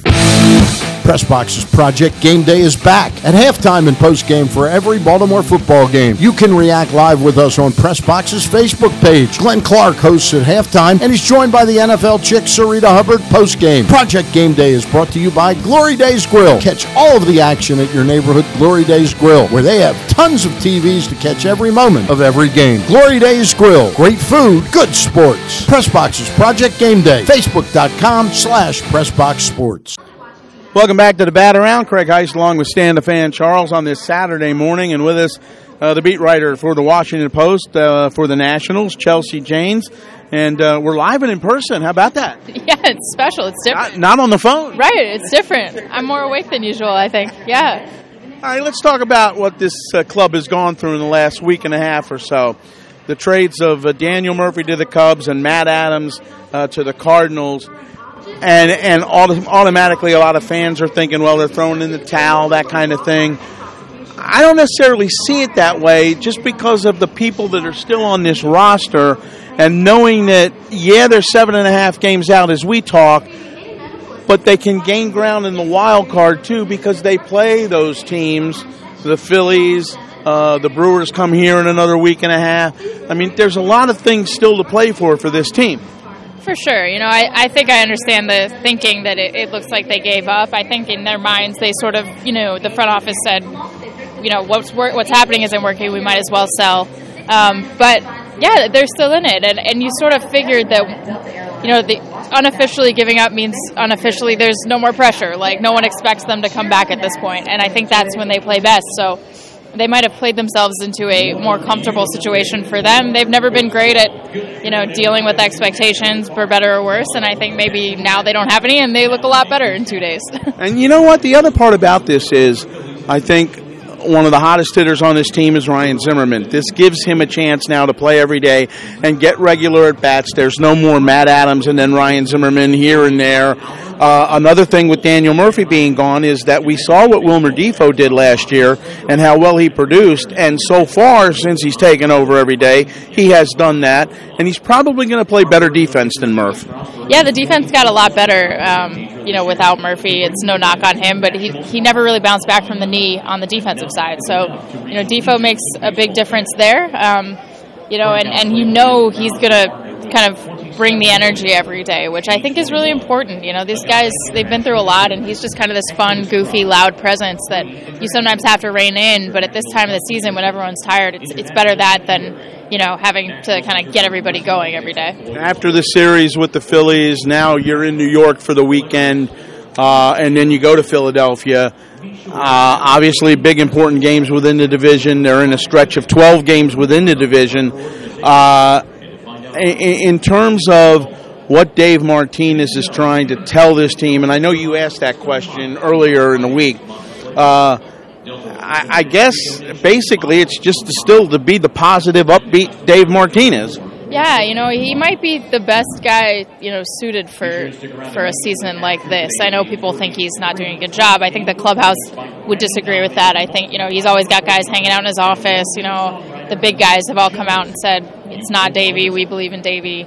But he is just sort of relentlessly positive, and I know that bothers people sometimes because you want him to be mad or whatever. But when you're in a situation like this where the front office has said, we're done, that's what you need. You need somebody who's like, hey, maybe we're not. Maybe let's just keep going and see what happens. And I think he's never been down, and I think that's really hard to do in a season like this when almost everyone else has been down. Well, I think Mike Rizzo kind of spun it that way, but then Mark Lerner puts out a letter to the fans. I'm not so sure how good an idea that was, but he basically was saying, yeah, maybe it's time to give up on this season. Yeah, I think that reveals a little of the disconnect there. I'm sure Rizzo didn't want it. We've never seen Mike Rizzo back down from anyone, so it strikes me as more of an ownership decision to offload those players. I could be wrong, but it was a different vibe, and I think obviously he and Davey have to spin it forward. What choice do they have? But yeah, it is interesting, kind of a mixed message. But you sort of never expected these guys to just say, okay, let's lose 12-1 every day. That was never going to happen. So maybe they're ready to make a little run. It might be too little, too late. Let's talk a little bit about Bryce Harper. This guy was hitting 209 back on June the 20th, and now he's hitting 252. And the production since the All-Star game has been out of sight. It has, and it's funny. Like, he's never driven in 100 runs, but I think he's at 82 or something now. Like, he's on par with everywhere you'd want Bryce to be, except for average. And he looks a lot better. You know, his BABIP has gone up 200 points. I think, you know, he's hitting the ball the other way. He's not trying to hit home runs all the time. And I think for him, like, it was a big weight off his shoulders to not get traded and to see people still love him at the home run derby. You know, that stuff matters. We sort of underestimate it, but he's a person too, and to feel like they want him here and people still love him, I think mattered a lot. I think I'm in the minority, and let me know what you think. I think this can still get done, and some kind of deal can be struck with Bryce in the off season to have him back here. Yeah, for sure. It'll depend on the market. If he doesn't get the deal he wants, like nobody's got deals they wanted last year, then this is a really logical fit. I don't know that the Yankees are a fit. You know, everyone thinks Machado will sign with the Phillies. They're not going to go get Bryce too, you would think. The Dodgers don't put together that kind of money. The Cubs are pretty crowded. So it's like there's no natural spot. This is probably the most natural spot, but I wouldn't expect a hometown discount unless Bryce suddenly doesn't see the market he thought he had and realizes this is where I should be. This outfield, as it's currently constructed, there's been a lot of Adam Eaton, obviously, in right field with Bryce playing center and Soto in left. The odd man out, obviously, is Michael A. Taylor, who basically sees time as a defensive replacement here recently. But when you look at the outfield as a whole going forward into next year, put your crystal ball hat on and let me know what you think about how it may look. Yeah, it obviously depends on Bryce. I mean, if Bryce is there, I think then you trade Robles, maybe Taylor, maybe Soto, probably not Soto, to go get Real Muto, to go get a starting pitcher or something like that. If Bryce isn't here, then I think you probably see Soto, Robles, Eaton with Michael Taylor as a fourth outfielder, and you're probably in good shape and paying about $13 million for your outfield. And you just say, hey, we're going to run with the young guys. So I think either way they're in really good shape, but it does hinge on Bryce, and you sort of hope that he doesn't hold up their off season, that he doesn't sort of prevent them from doing the things that they're going to want to do early because he's going to sign late or something. Well, some other decisions have to be made from a pitching standpoint as we look toward next year. Max is here, Strauss is here. What does this mean now for Gio and Tanner going forward? Joe Ross hasn't pitched all year, but there's a chance we may see him in September. What do you think some of the options are going forward to next year? Yeah, I think they need to find two starters. I think Gio's pretty much gone. Tanner looked a lot better, so he'll be there. You've got three guys locked in. You'll have Fetty and Ross as depth. I think they really got bitten by their lack of depth this year, so maybe you sign a guy like Hellickson to have as a sixth starter and say, hey, you're going to pitch. Look at how this always goes. You're going to pitch. But if they could go out and get two starters, you don't need to go pay for a frontline guy. You need a 4 or 5 type. I think they could be in really good shape because then you do have Fetty and Ross and go down the line, and you just look a lot deeper than you did this year. And they've been exposed over and over again for starting pitching depth, which is the one thing that was always supposed to be steady for them. Well, back in May, you wouldn't have known that, and then June and July rolled around, and then the starting staff, their ERA went above 5. Right. And that's even with Max Scherzer and Gio and Tanner, because Tanner really struggled during the middle part of the year.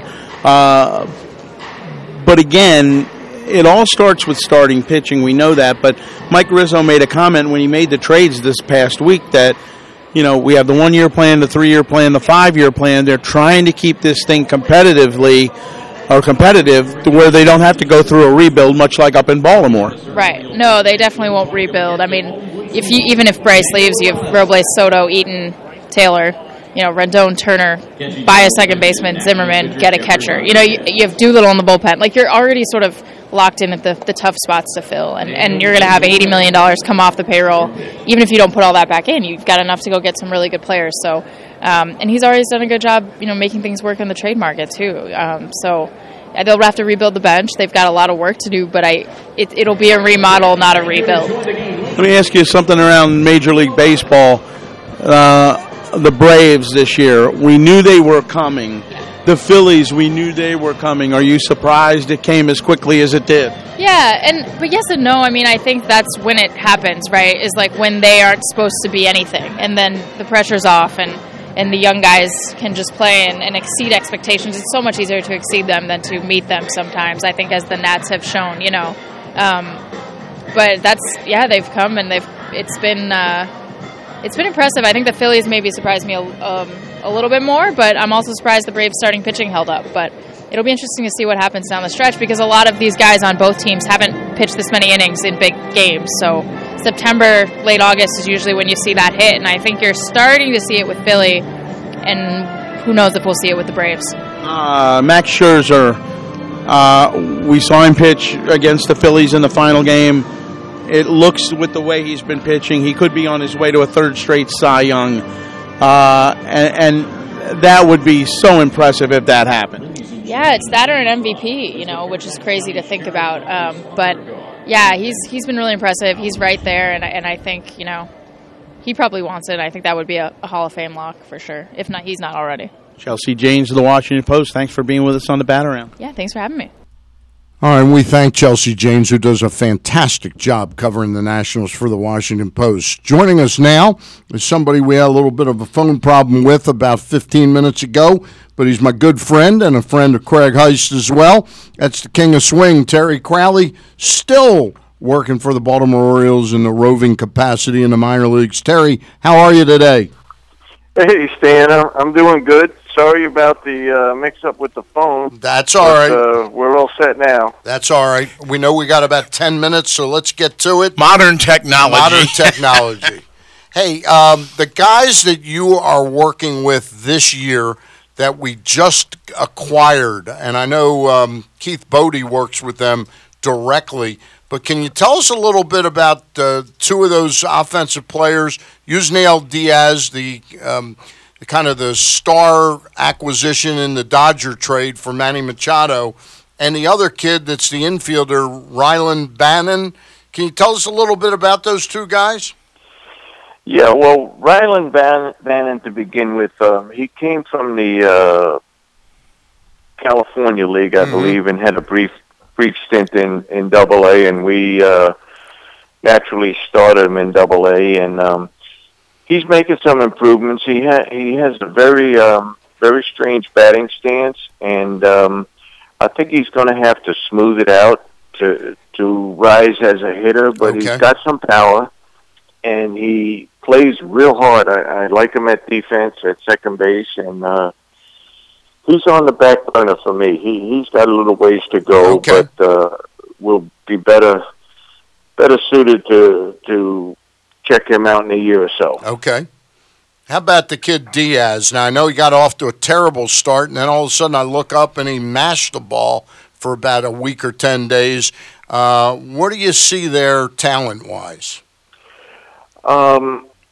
You see pretty much a guy with some tools. He runs pretty good. He throws pretty good. He's got some size, although he's not a huge player. I guess he's probably about 6'2", 210, and he had a little work to be done in his swing. And like you mentioned before, he's with Keith Bodie, and we saw him together when he first got here, and then we worked with him a little bit. And now I'm pleased with the progress he's making. He's a little more direct to the ball. He's got much better plate coverage than when we acquired him, and he works hard. And I think if he continues to improve the way he's improving, we could see him at the big leagues. I won't say shortly, but we can see him at the big leagues. All right, at the big league level. That sounds pretty good. One of the guys we've just started to see at the big league level is a guy I know you worked with for a couple of years, and that's Cedric Mullins, a switch-hitting outfielder. I first got introduced to Cedric in the spring training 2017. I saw him hit a triple against the Twins, and I hadn't seen an Oriole with that kind of speed in a long, long time, and I was shocked. He's made some strides, though, hasn't he, as a player? Yes, he has. He he's been with us for a while, and again, he's had the, I guess, the luxury to, work with a Keith Bodie, who's an ace, and when I'm in Bowie and in town with him, we work together. So, and he listens, and he's a very, very nice person. Yep. And he's humble. He listens, and he wants it very badly, and I think he's in the right place at the right time now for the Orioles. He gives you some life, even if he takes an 0 for 3. He's an exciting player. Things happen. If he hits a ground ball and shortstop bobbles it or something, he's going to be on first base. Whether it's a hit or not, he's going to be on first base, and he's a threat to steal. He's a threat to score on a long single or a double for sure. So, he's what the rebuild is all about. Yep. And we have nice players that we can build around with him, like Mancini. Mancini's going to be a fixture. I know he's not having the kind of year I had hoped he'd had, or he had hoped he had, but Mancini has hit a lot of balls hard, Stan. A lot of balls hard. Just when he was about to turn the corner, he'll hit 2 balls hard, and he'll make 2 diving catches, and he's back to square one again. So he's still a real good hitter, a real fine hitter, a guy that you want in the middle of your lineup. So, I just wanted to mention that about Mancini because the numbers don't tell a story on his year. It's been a frustrating year, but he's a real fine player. And a quality person. Really is a quality person. Yeah. If you put him on the trading block, the phones would light up. Mm-hmm. You'd get 30 calls. You know what I mean? So that's the kind of guys that we have to look forward to the future here with. Crow, let me ask you something about Mullins, and that's that we see how dynamic he can be at the plate, on the bases. One thing in center field, though, that I've noticed is not that great a throwing arm. Is that something that he can do and do some things to work on to improve that? Like Al Bunbury did. Yeah, Al Bunbury did, yeah. Yeah, Greg, I'll tell you what. I couldn't throw very well, but I could go out and play left or right field and not be a liability to the team. You have to learn how to charge balls that are hit.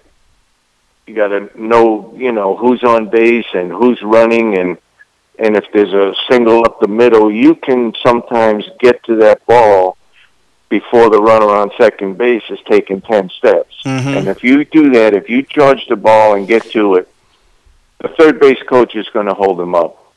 And I'll be honest with you, I'm not sure what the statistics say, but you don't throw very many people out from center field. Right. Right field, left field, yes, but center field is a position where you want a guy to go get the ball in the gaps, which he can do with anyone.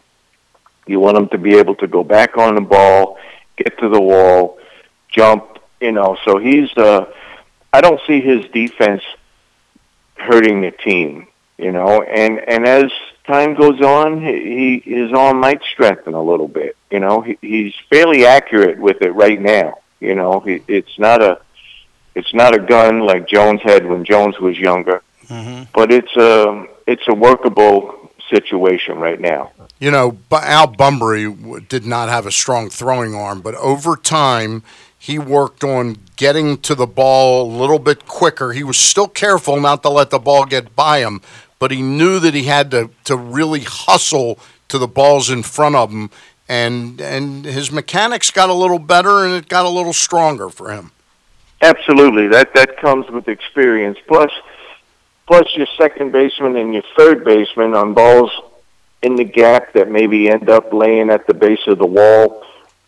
Your shortstop and second baseman can go out a couple extra steps because, if it's Beckham, he's got a strong arm, and who it might be at second base, and they can help out very much in that situation.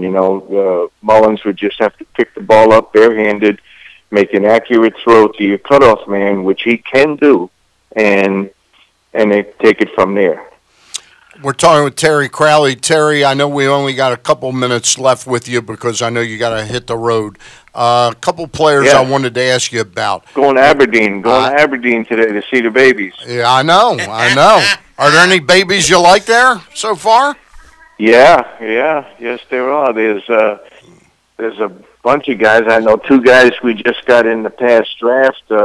Cody Roberts is a catcher from North Carolina. He's making great strides. He's got a real good arm, and he shows promise. And there's a right fielder by the name of Bobby Newsom that, it's very early to talk about these kids because they're just getting started. They're just using the regular wood bats, but he's big on my potential list. He's got unbelievable power. He's got a live body, and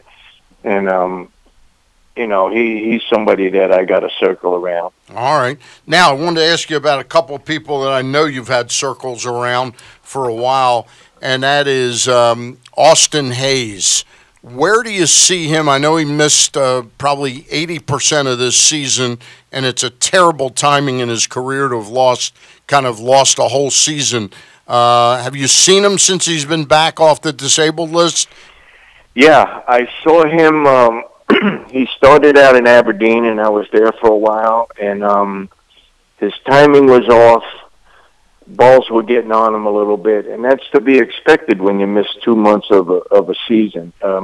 Catch up in baseball is horrendous. You see that with Cobb with the Orioles. He missed time, and I mean, it's hard enough to perform in professional baseball, and then when you're also on the catch up,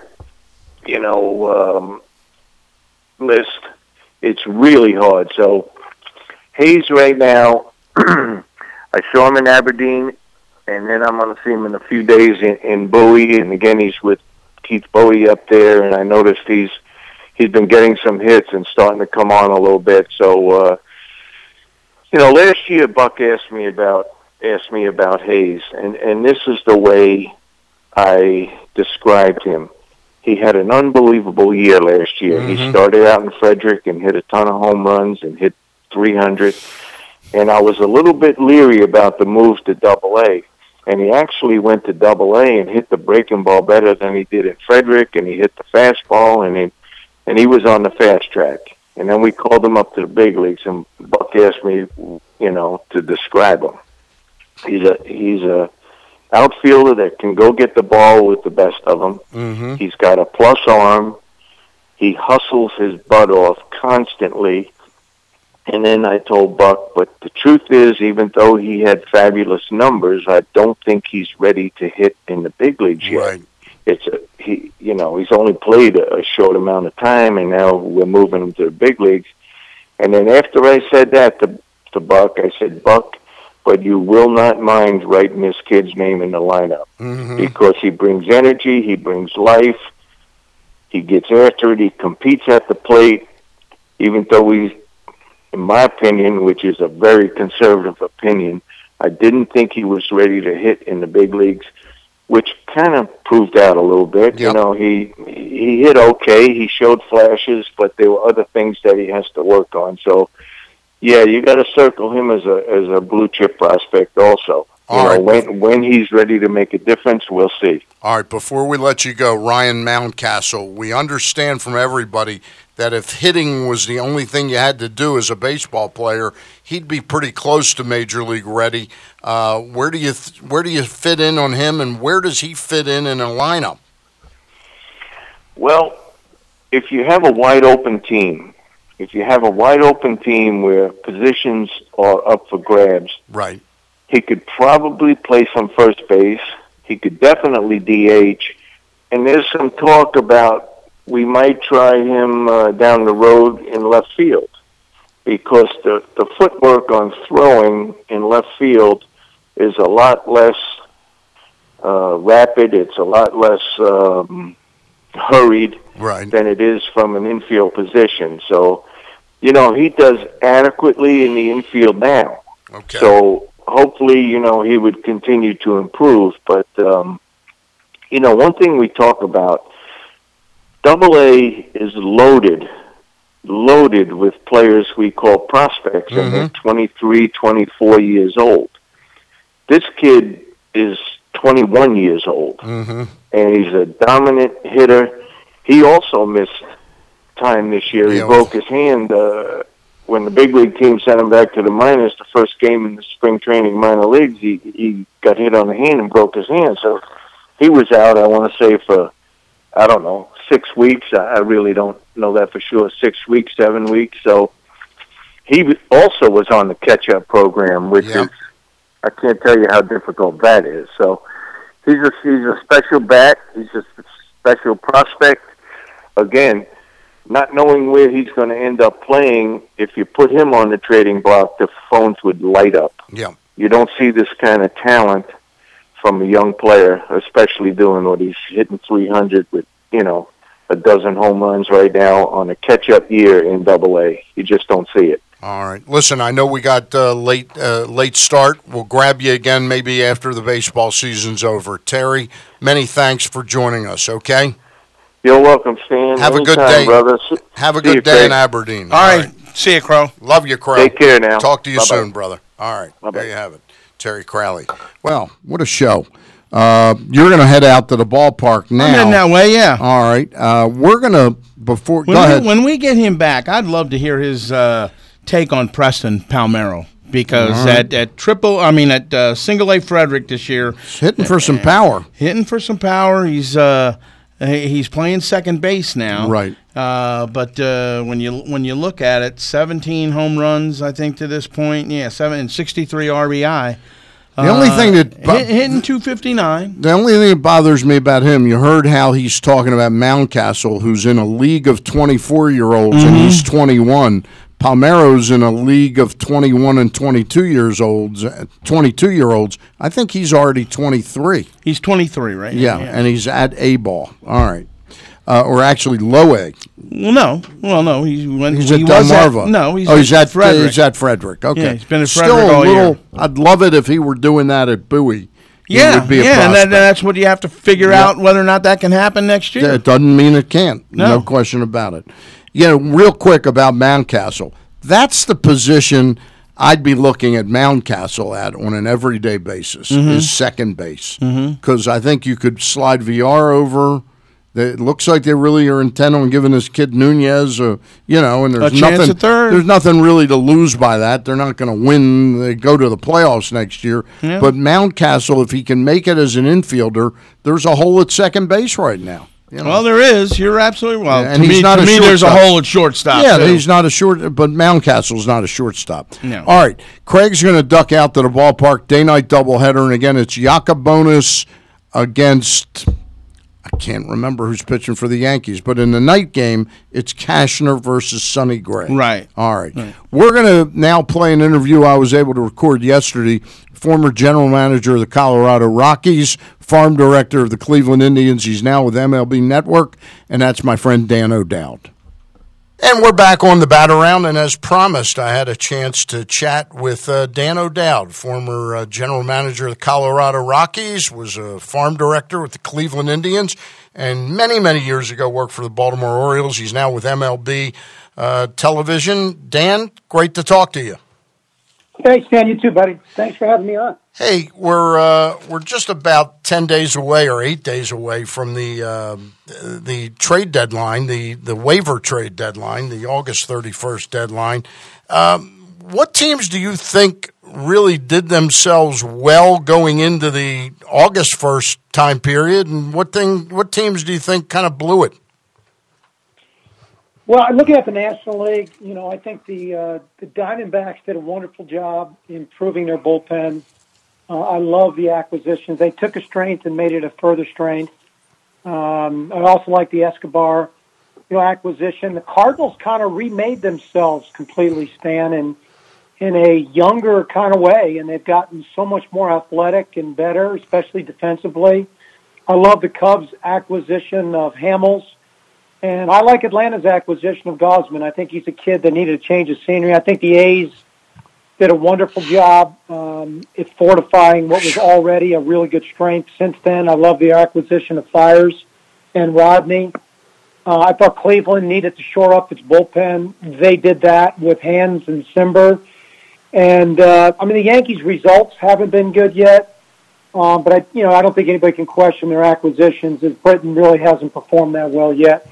Clubs, for me, the Dodgers, they got Machado, but they missed in really shoring up. Their bullpen stand just has not been the same bullpen that they've had in other years, and I couldn't really understand Milwaukee's strategy. They acquired bats, but it was like trying to fit square pegs into round holes, and they didn't do anything, to improve their rotation. So those were kind of the bigger question marks for me at the deadline. And the Philadelphia Phillies, while they tried mightily to acquire Machado, and then I think they were in on Britton, they weren't able to strike a deal with Andy's former club, and they've kind of faded where Atlanta has moved back in front of them.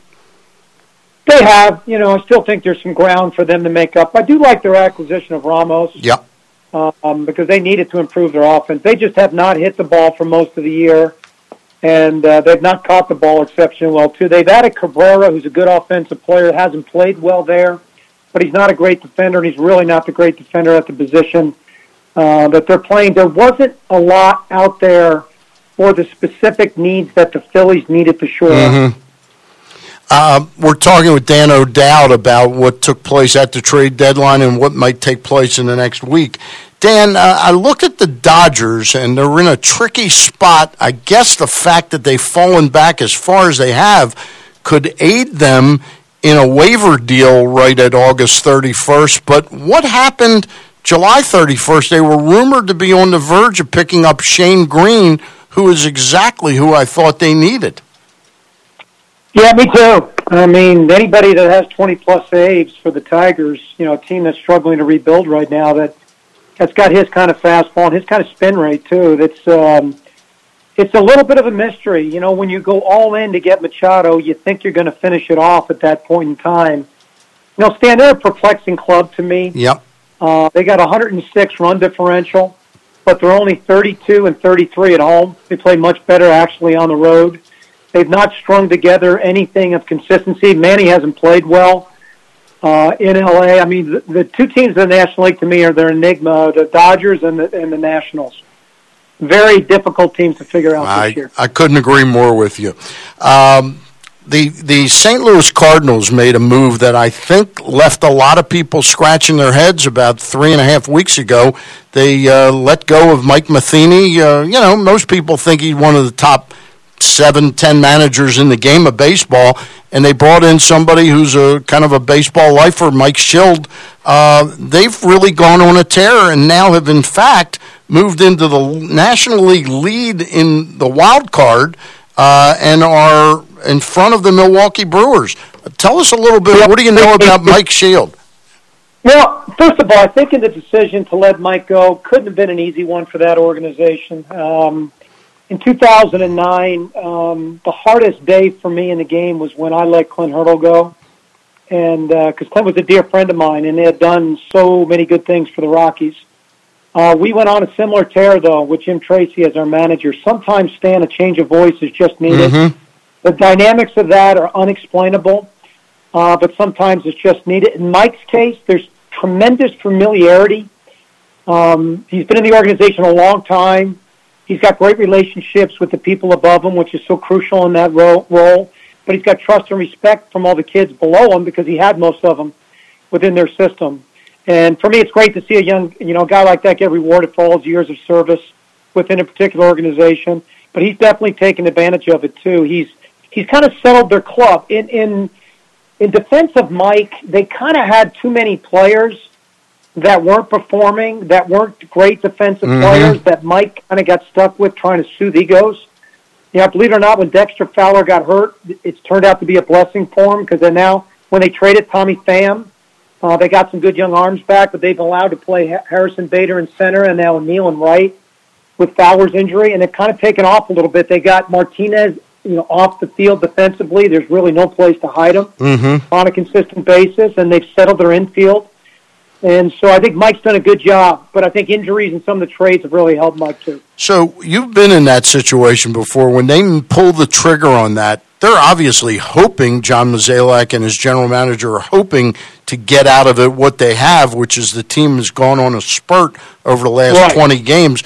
Do you think they felt it was going to happen, or it was necessary for it to possibly happen?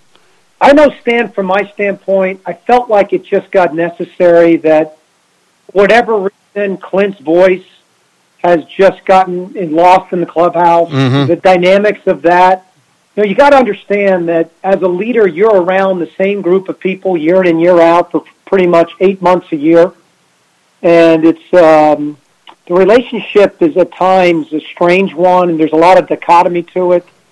And, if you have strong personalities, at times it can lend itself to great leadership qualities, but at times it could lend itself as kind of being lost a little bit in the white noise. And like I felt even in my own position, Stan, I do think there's a shelf life in every one of these jobs within the game because of the challenge of it and the grind of it. I do think you just reach a point in time where change is good for both parties. Yeah, Brian Billick used to say that here in Baltimore. They thought it was like the 9-10 year mark. It was the right time to be gone. I want to talk about three managers in vastly different situations. Jim Riggleman took over a team that was 3-15. They're now 56-72. You do the math, and they've been pretty much a 500 club under him. Does he have? Do your sources say that he's got a heck of a chance to stay in Cincinnati in that job? I don't have the sources. Only the insiders do, and that's certainly not my area of strength.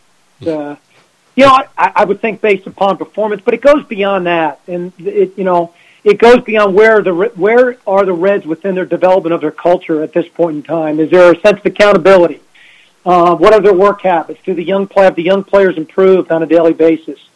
And the lifeblood of every organization is your ability to create authentic communication. So what is their communication model up and down the organization? A manager can be evaluated in so many areas other than just the wins and losses of their team. Two managers in the American League. They were very close in 2014, battling to get to the World Series. The Royals did. The Orioles didn't. Needless to say, what's happened since then. Do you think, I'm just asking a gut feeling, do you think Ned Yost and Buck Showalter are back at the helm of their respective teams next year? I don't know. I mean, again, it's hard to know, Stan, if you're not there. I will say this, just from my experience, is I think it's extremely difficult for a manager that has gone through pinnacles of winning seasons to take a step back objectively, especially with a lot of years of experience, and go through a challenging rebuilding process. One, I think you sometimes are a little jaded in your point of view on how things should work based upon what you experienced before, but what you experienced before may not be anything of what you're about to go through now. And it's just a different level of energy that takes to go through a rebuild that's different going through teams that are kind of built to win and be competitive night in and night out. So I don't know what the decisions will be, but I know for me anyway, it's very challenging to have managers go through both of those period times within an organization's history. Hey, I'm looking at one other team, the Los Angeles Angels. About 3 weeks ago, Ken Rosenthal wrote a piece in The Athletic saying that Mike Socha, after all these years, is going to step down, and he basically said it's horse hockey, to use the words from the TV show MASH from Colonel Potter. I'm looking at them, and I'm looking at his age now and how long he's been on the job. If he were to step down, is Joe Girardi a good fit there under Billy Epler? I don't know what Joe and Billy's relationship was like with the Yankees. I've had an opportunity to work with Joe at the network. I think he's outstanding. Yep. I think he's got a great baseball mind. To me, he's been very engaging to work with. Very open-minded. To really a guy who wants to be constantly learning new things. Ask great questions. So I think Joe would be a good fit in a lot of different places. All right. We're talking with Dan O'Dowd. We've got about 4 more minutes with Danny. Dan, this offseason, Adam Jones, he turned down a trade to the Phillies at the deadline, the 31st deadline, and we think he's going to stay put, although there's a small chance it could change. The Orioles will have a tough situation with him. He's right at that age now where those guys don't get the long-term contracts after last year. Is he going to be desired on the market, and where do you think the price point is for a player like that? I still feel Adam is a good player. He's also a great influence in the clubhouse. Yeah. I mean, he's one of the true professionals within the game. I thought he took moving to right field with so much class and dignity, never calls to stir at all. I really didn't have a problem with him turning down deals only because, unless you walk in Adam's shoes, it's very difficult to criticize anybody. Certainly, I mean, I'd want to win at the stage of career he might be at, but he may have other things going on in his life, and good for him that he loves the city of Baltimore as much as he does. I say this with every veteran player, Stan. If you're open-minded to a short-term deal and money is not your driving object, and you make the industry well aware of that, and you make the industry aware of the fact that you understand the role that you're in at this stage of your career, there'll be a lot of interest. If your approach is that you're the same player that you were 10 years ago, then it's going to be a market that's going to be less than desirable. How's the market going to be for Manny Machado and Bryce Harper? Will it be as brisk as you would have thought, say, 17 months ago, 18 months ago, or are they in for an awakening of sorts? I still think it's probably going to be a small market to begin with. I think there's a lot of clubs that have the wherewithal to take on those type of contracts over a long period of time. You really have to look at your overall payroll and be comfortable the percentage of payroll that particular contract's going to end up. Both are exceptionally talented player in the prime of their careers. I think they'll do it really well, but I think it was going to be a small market to begin with. All right. Last question for you. You lived here in Baltimore. You worked for the Baltimore Orioles for a while. Yep. Clearly, Peter Angelos' influence on his organization is less and less. About a month ago, in rapid fire, the Orioles announced that they were kind of rehiring Brooks Robinson in a ceremonial post, and then followed it up quickly by announcing the same thing with Eddie Murray, but maybe a little less ceremonial, and maybe Eddie will get involved a little bit. How important do those moves resonate in a town like Baltimore? Oh, yeah. Oh, my gosh, yeah. Stan, I think the history of your franchise, to stay connected to the history of your franchise, to players that represented that history, to great human beings like those guys, I think that is such a strong connection to your community and to the young players that you're trying to develop through your organization to understand what the organization was and what it has a chance to be again. Because, the past is the formation of the life experiences of every organization. So to have those players involved again, I think it's just wonderful for the organization. So I'm asking you a hypothetical before I let you out of here. There's a certain symmetry to me to bringing in Brooks, bringing in Eddie, and re-signing Adam Jones here, be it on a 1 year or maybe a one and an option. Is there a place for an Adam Jones on a rebuilding team if he's receptive to the dollars that fit the rebuild? Yeah, two parts of an answer to that question. Number one, that's up. The first part is the biggest thing is if Adam is up for that. Number two, as long as he's not standing in the way of an opportunity for a younger player that has a chance to represent your future in an everyday at-bat standpoint, because the only way you get kids over the hump, you have to commit to them at some point in time to let them play through their struggles of being a contributor and so they can be a winning player. So it'd be those two characteristics that would play out in place, and that just gets down to having authentic communication with Adam and understanding where you're at in the process of your own young players, of who you have in your organization. Always appreciate the time. You can watch Dan O'Dowd on MLB.com and MLB TV. By the way, privately I sent you a text about 3 weeks ago at the trade deadline. You were the only one on that panel, and I don't have to name the others, but that really represented the right thinking about Roberto Osuna's acquisition by the Astros. You didn't badmouth him, but you said that what he's accused of or what he's involved in really superseded the whether it helps Houston win or not. It was a much more important discussion, and I really applaud you for thinking the right way, Dan. Yeah, thanks, Dan. I was pretty passionate about that, and quite honestly, not real happy the way I handled it the night before when the deal was announced, and I actually couldn't sleep that night whatsoever. Did not know that, but when I heard you that day, you hit all the right notes, really. Thank you so much, Dan. Again, thanks for having me on the show, too. You do a great job with your questions, and I love to talk to the people in Baltimore. It's a great baseball community. All right, Dan O'Dowd, thanks. We'll be back with a little more of the Bat Around right after these commercial messages. Score big at the Green Turtle with our legendary crab dip, juicy burgers, or any of our delicious Boardwalk iced teas and lemonades. Bring the whole team and celebrate your latest win in our rent-free party room. Need to raise money for your sports league or team? Our Funds for Friends program has raised over $1 million for local sports organizations. Everyone is a winner at the Turtle. Visit thegreenturtle.com to find your local turtle. The latest edition of Press Box is available now, and it's our annual college football preview edition, in which we offer thorough previews of the season for all of the FBS, FCS, and Division III programs in the state. Additionally, the edition includes a preview of the high school football season for the region as well. Press Box is available for free at over 500 area locations, including 60 Royal Farm stores. You can also find the entire edition, as well as the best daily coverage of the Ravens, Orioles, and Terps at PressBoxOnline.com. Visit Buffalo Wild Wings weekdays from 11 to 2 and take advantage of their new 15-minute lunch guarantee, or your lunch is free. That's right, free. And with a 15-minute lunch guarantee, that means less time waiting and more time eating delicious B-dubs before you gotta get back to the office. Buffalo Wild Wings, White Marsh, Owings Mills, and Westminster.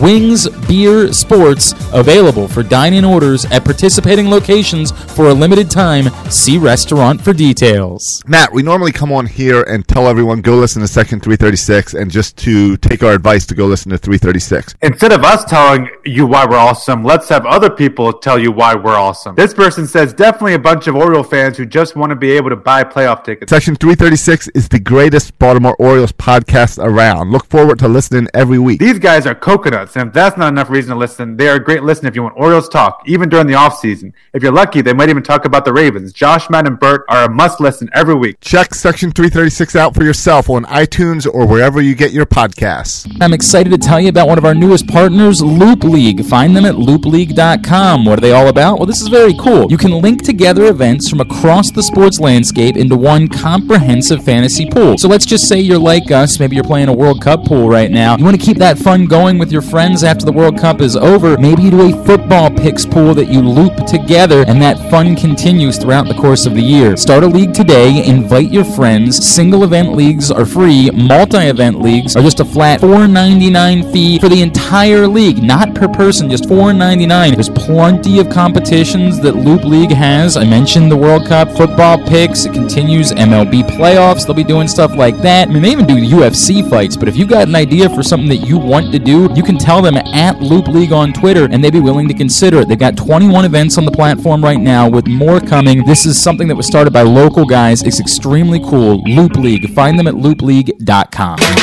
This is former Terp AJ Francis, just here to let you know that I am a huge wrestling fan. I know you are too. And there's a lot of stupid idiots out there that ruin the wrestling podcast experience for everyone else. Hey, Aaron Oster from the Baltimore Sun and Rolling Stone. I don't understand why people would ever cheer for Roman Reigns. He's awful. I'm sick of it. Boo! Boo, Roman Reigns! Never wrestled for Ring of Honor, never wrestled for PWG, never wrestled in Japan. He is no Kenny Omega. Too sweet me, bro. I hate both of you, and this is why I keep stupid idiots like you on my list. This is your boy, Y2AJ, here to save you. Find Jobbing Out, the podcast tab at PressBoxOnline.com, on SoundCloud or iTunes. Tonight, that's August 25th, your Ironbirds take the field as the Star-Spangled Banners of Aberdeen on Opioid Awareness Night, presented by Lido's. Enjoy the #1 rated fireworks performance in Northeast Maryland postgame. Visit ironbirdsbaseball.com or call 410-297-9292 to secure your Ironbirds experience.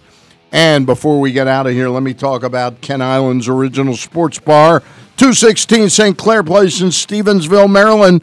If you're on your way down or back from the Eastern Shore, there's no place better to stop, relax, and eat and watch great sports on the multitude of televisions they have in place there, whether it's the O's, the Nats, the NFL, college football, or Wizards and Caps during the season. And you can also sample the best bar grub around, sandwiches, salads, soups, and subs. Tell Steve Garland at Big Bats Cafe that Stan the Fan sent you. And we are back to close things out. We appreciate your listening this Saturday morning. We're going to duck out to the Orioles game. Remember, tomorrow, you're getting ready for your fantasy football draft. Ken Zales will be there tomorrow with Sarita Hubbard and Kyle Ottenheimer from 10 to 12. Glenn Clark and Kyle Ottenheimer Monday through Friday from 10 to 12. We'll see you next week.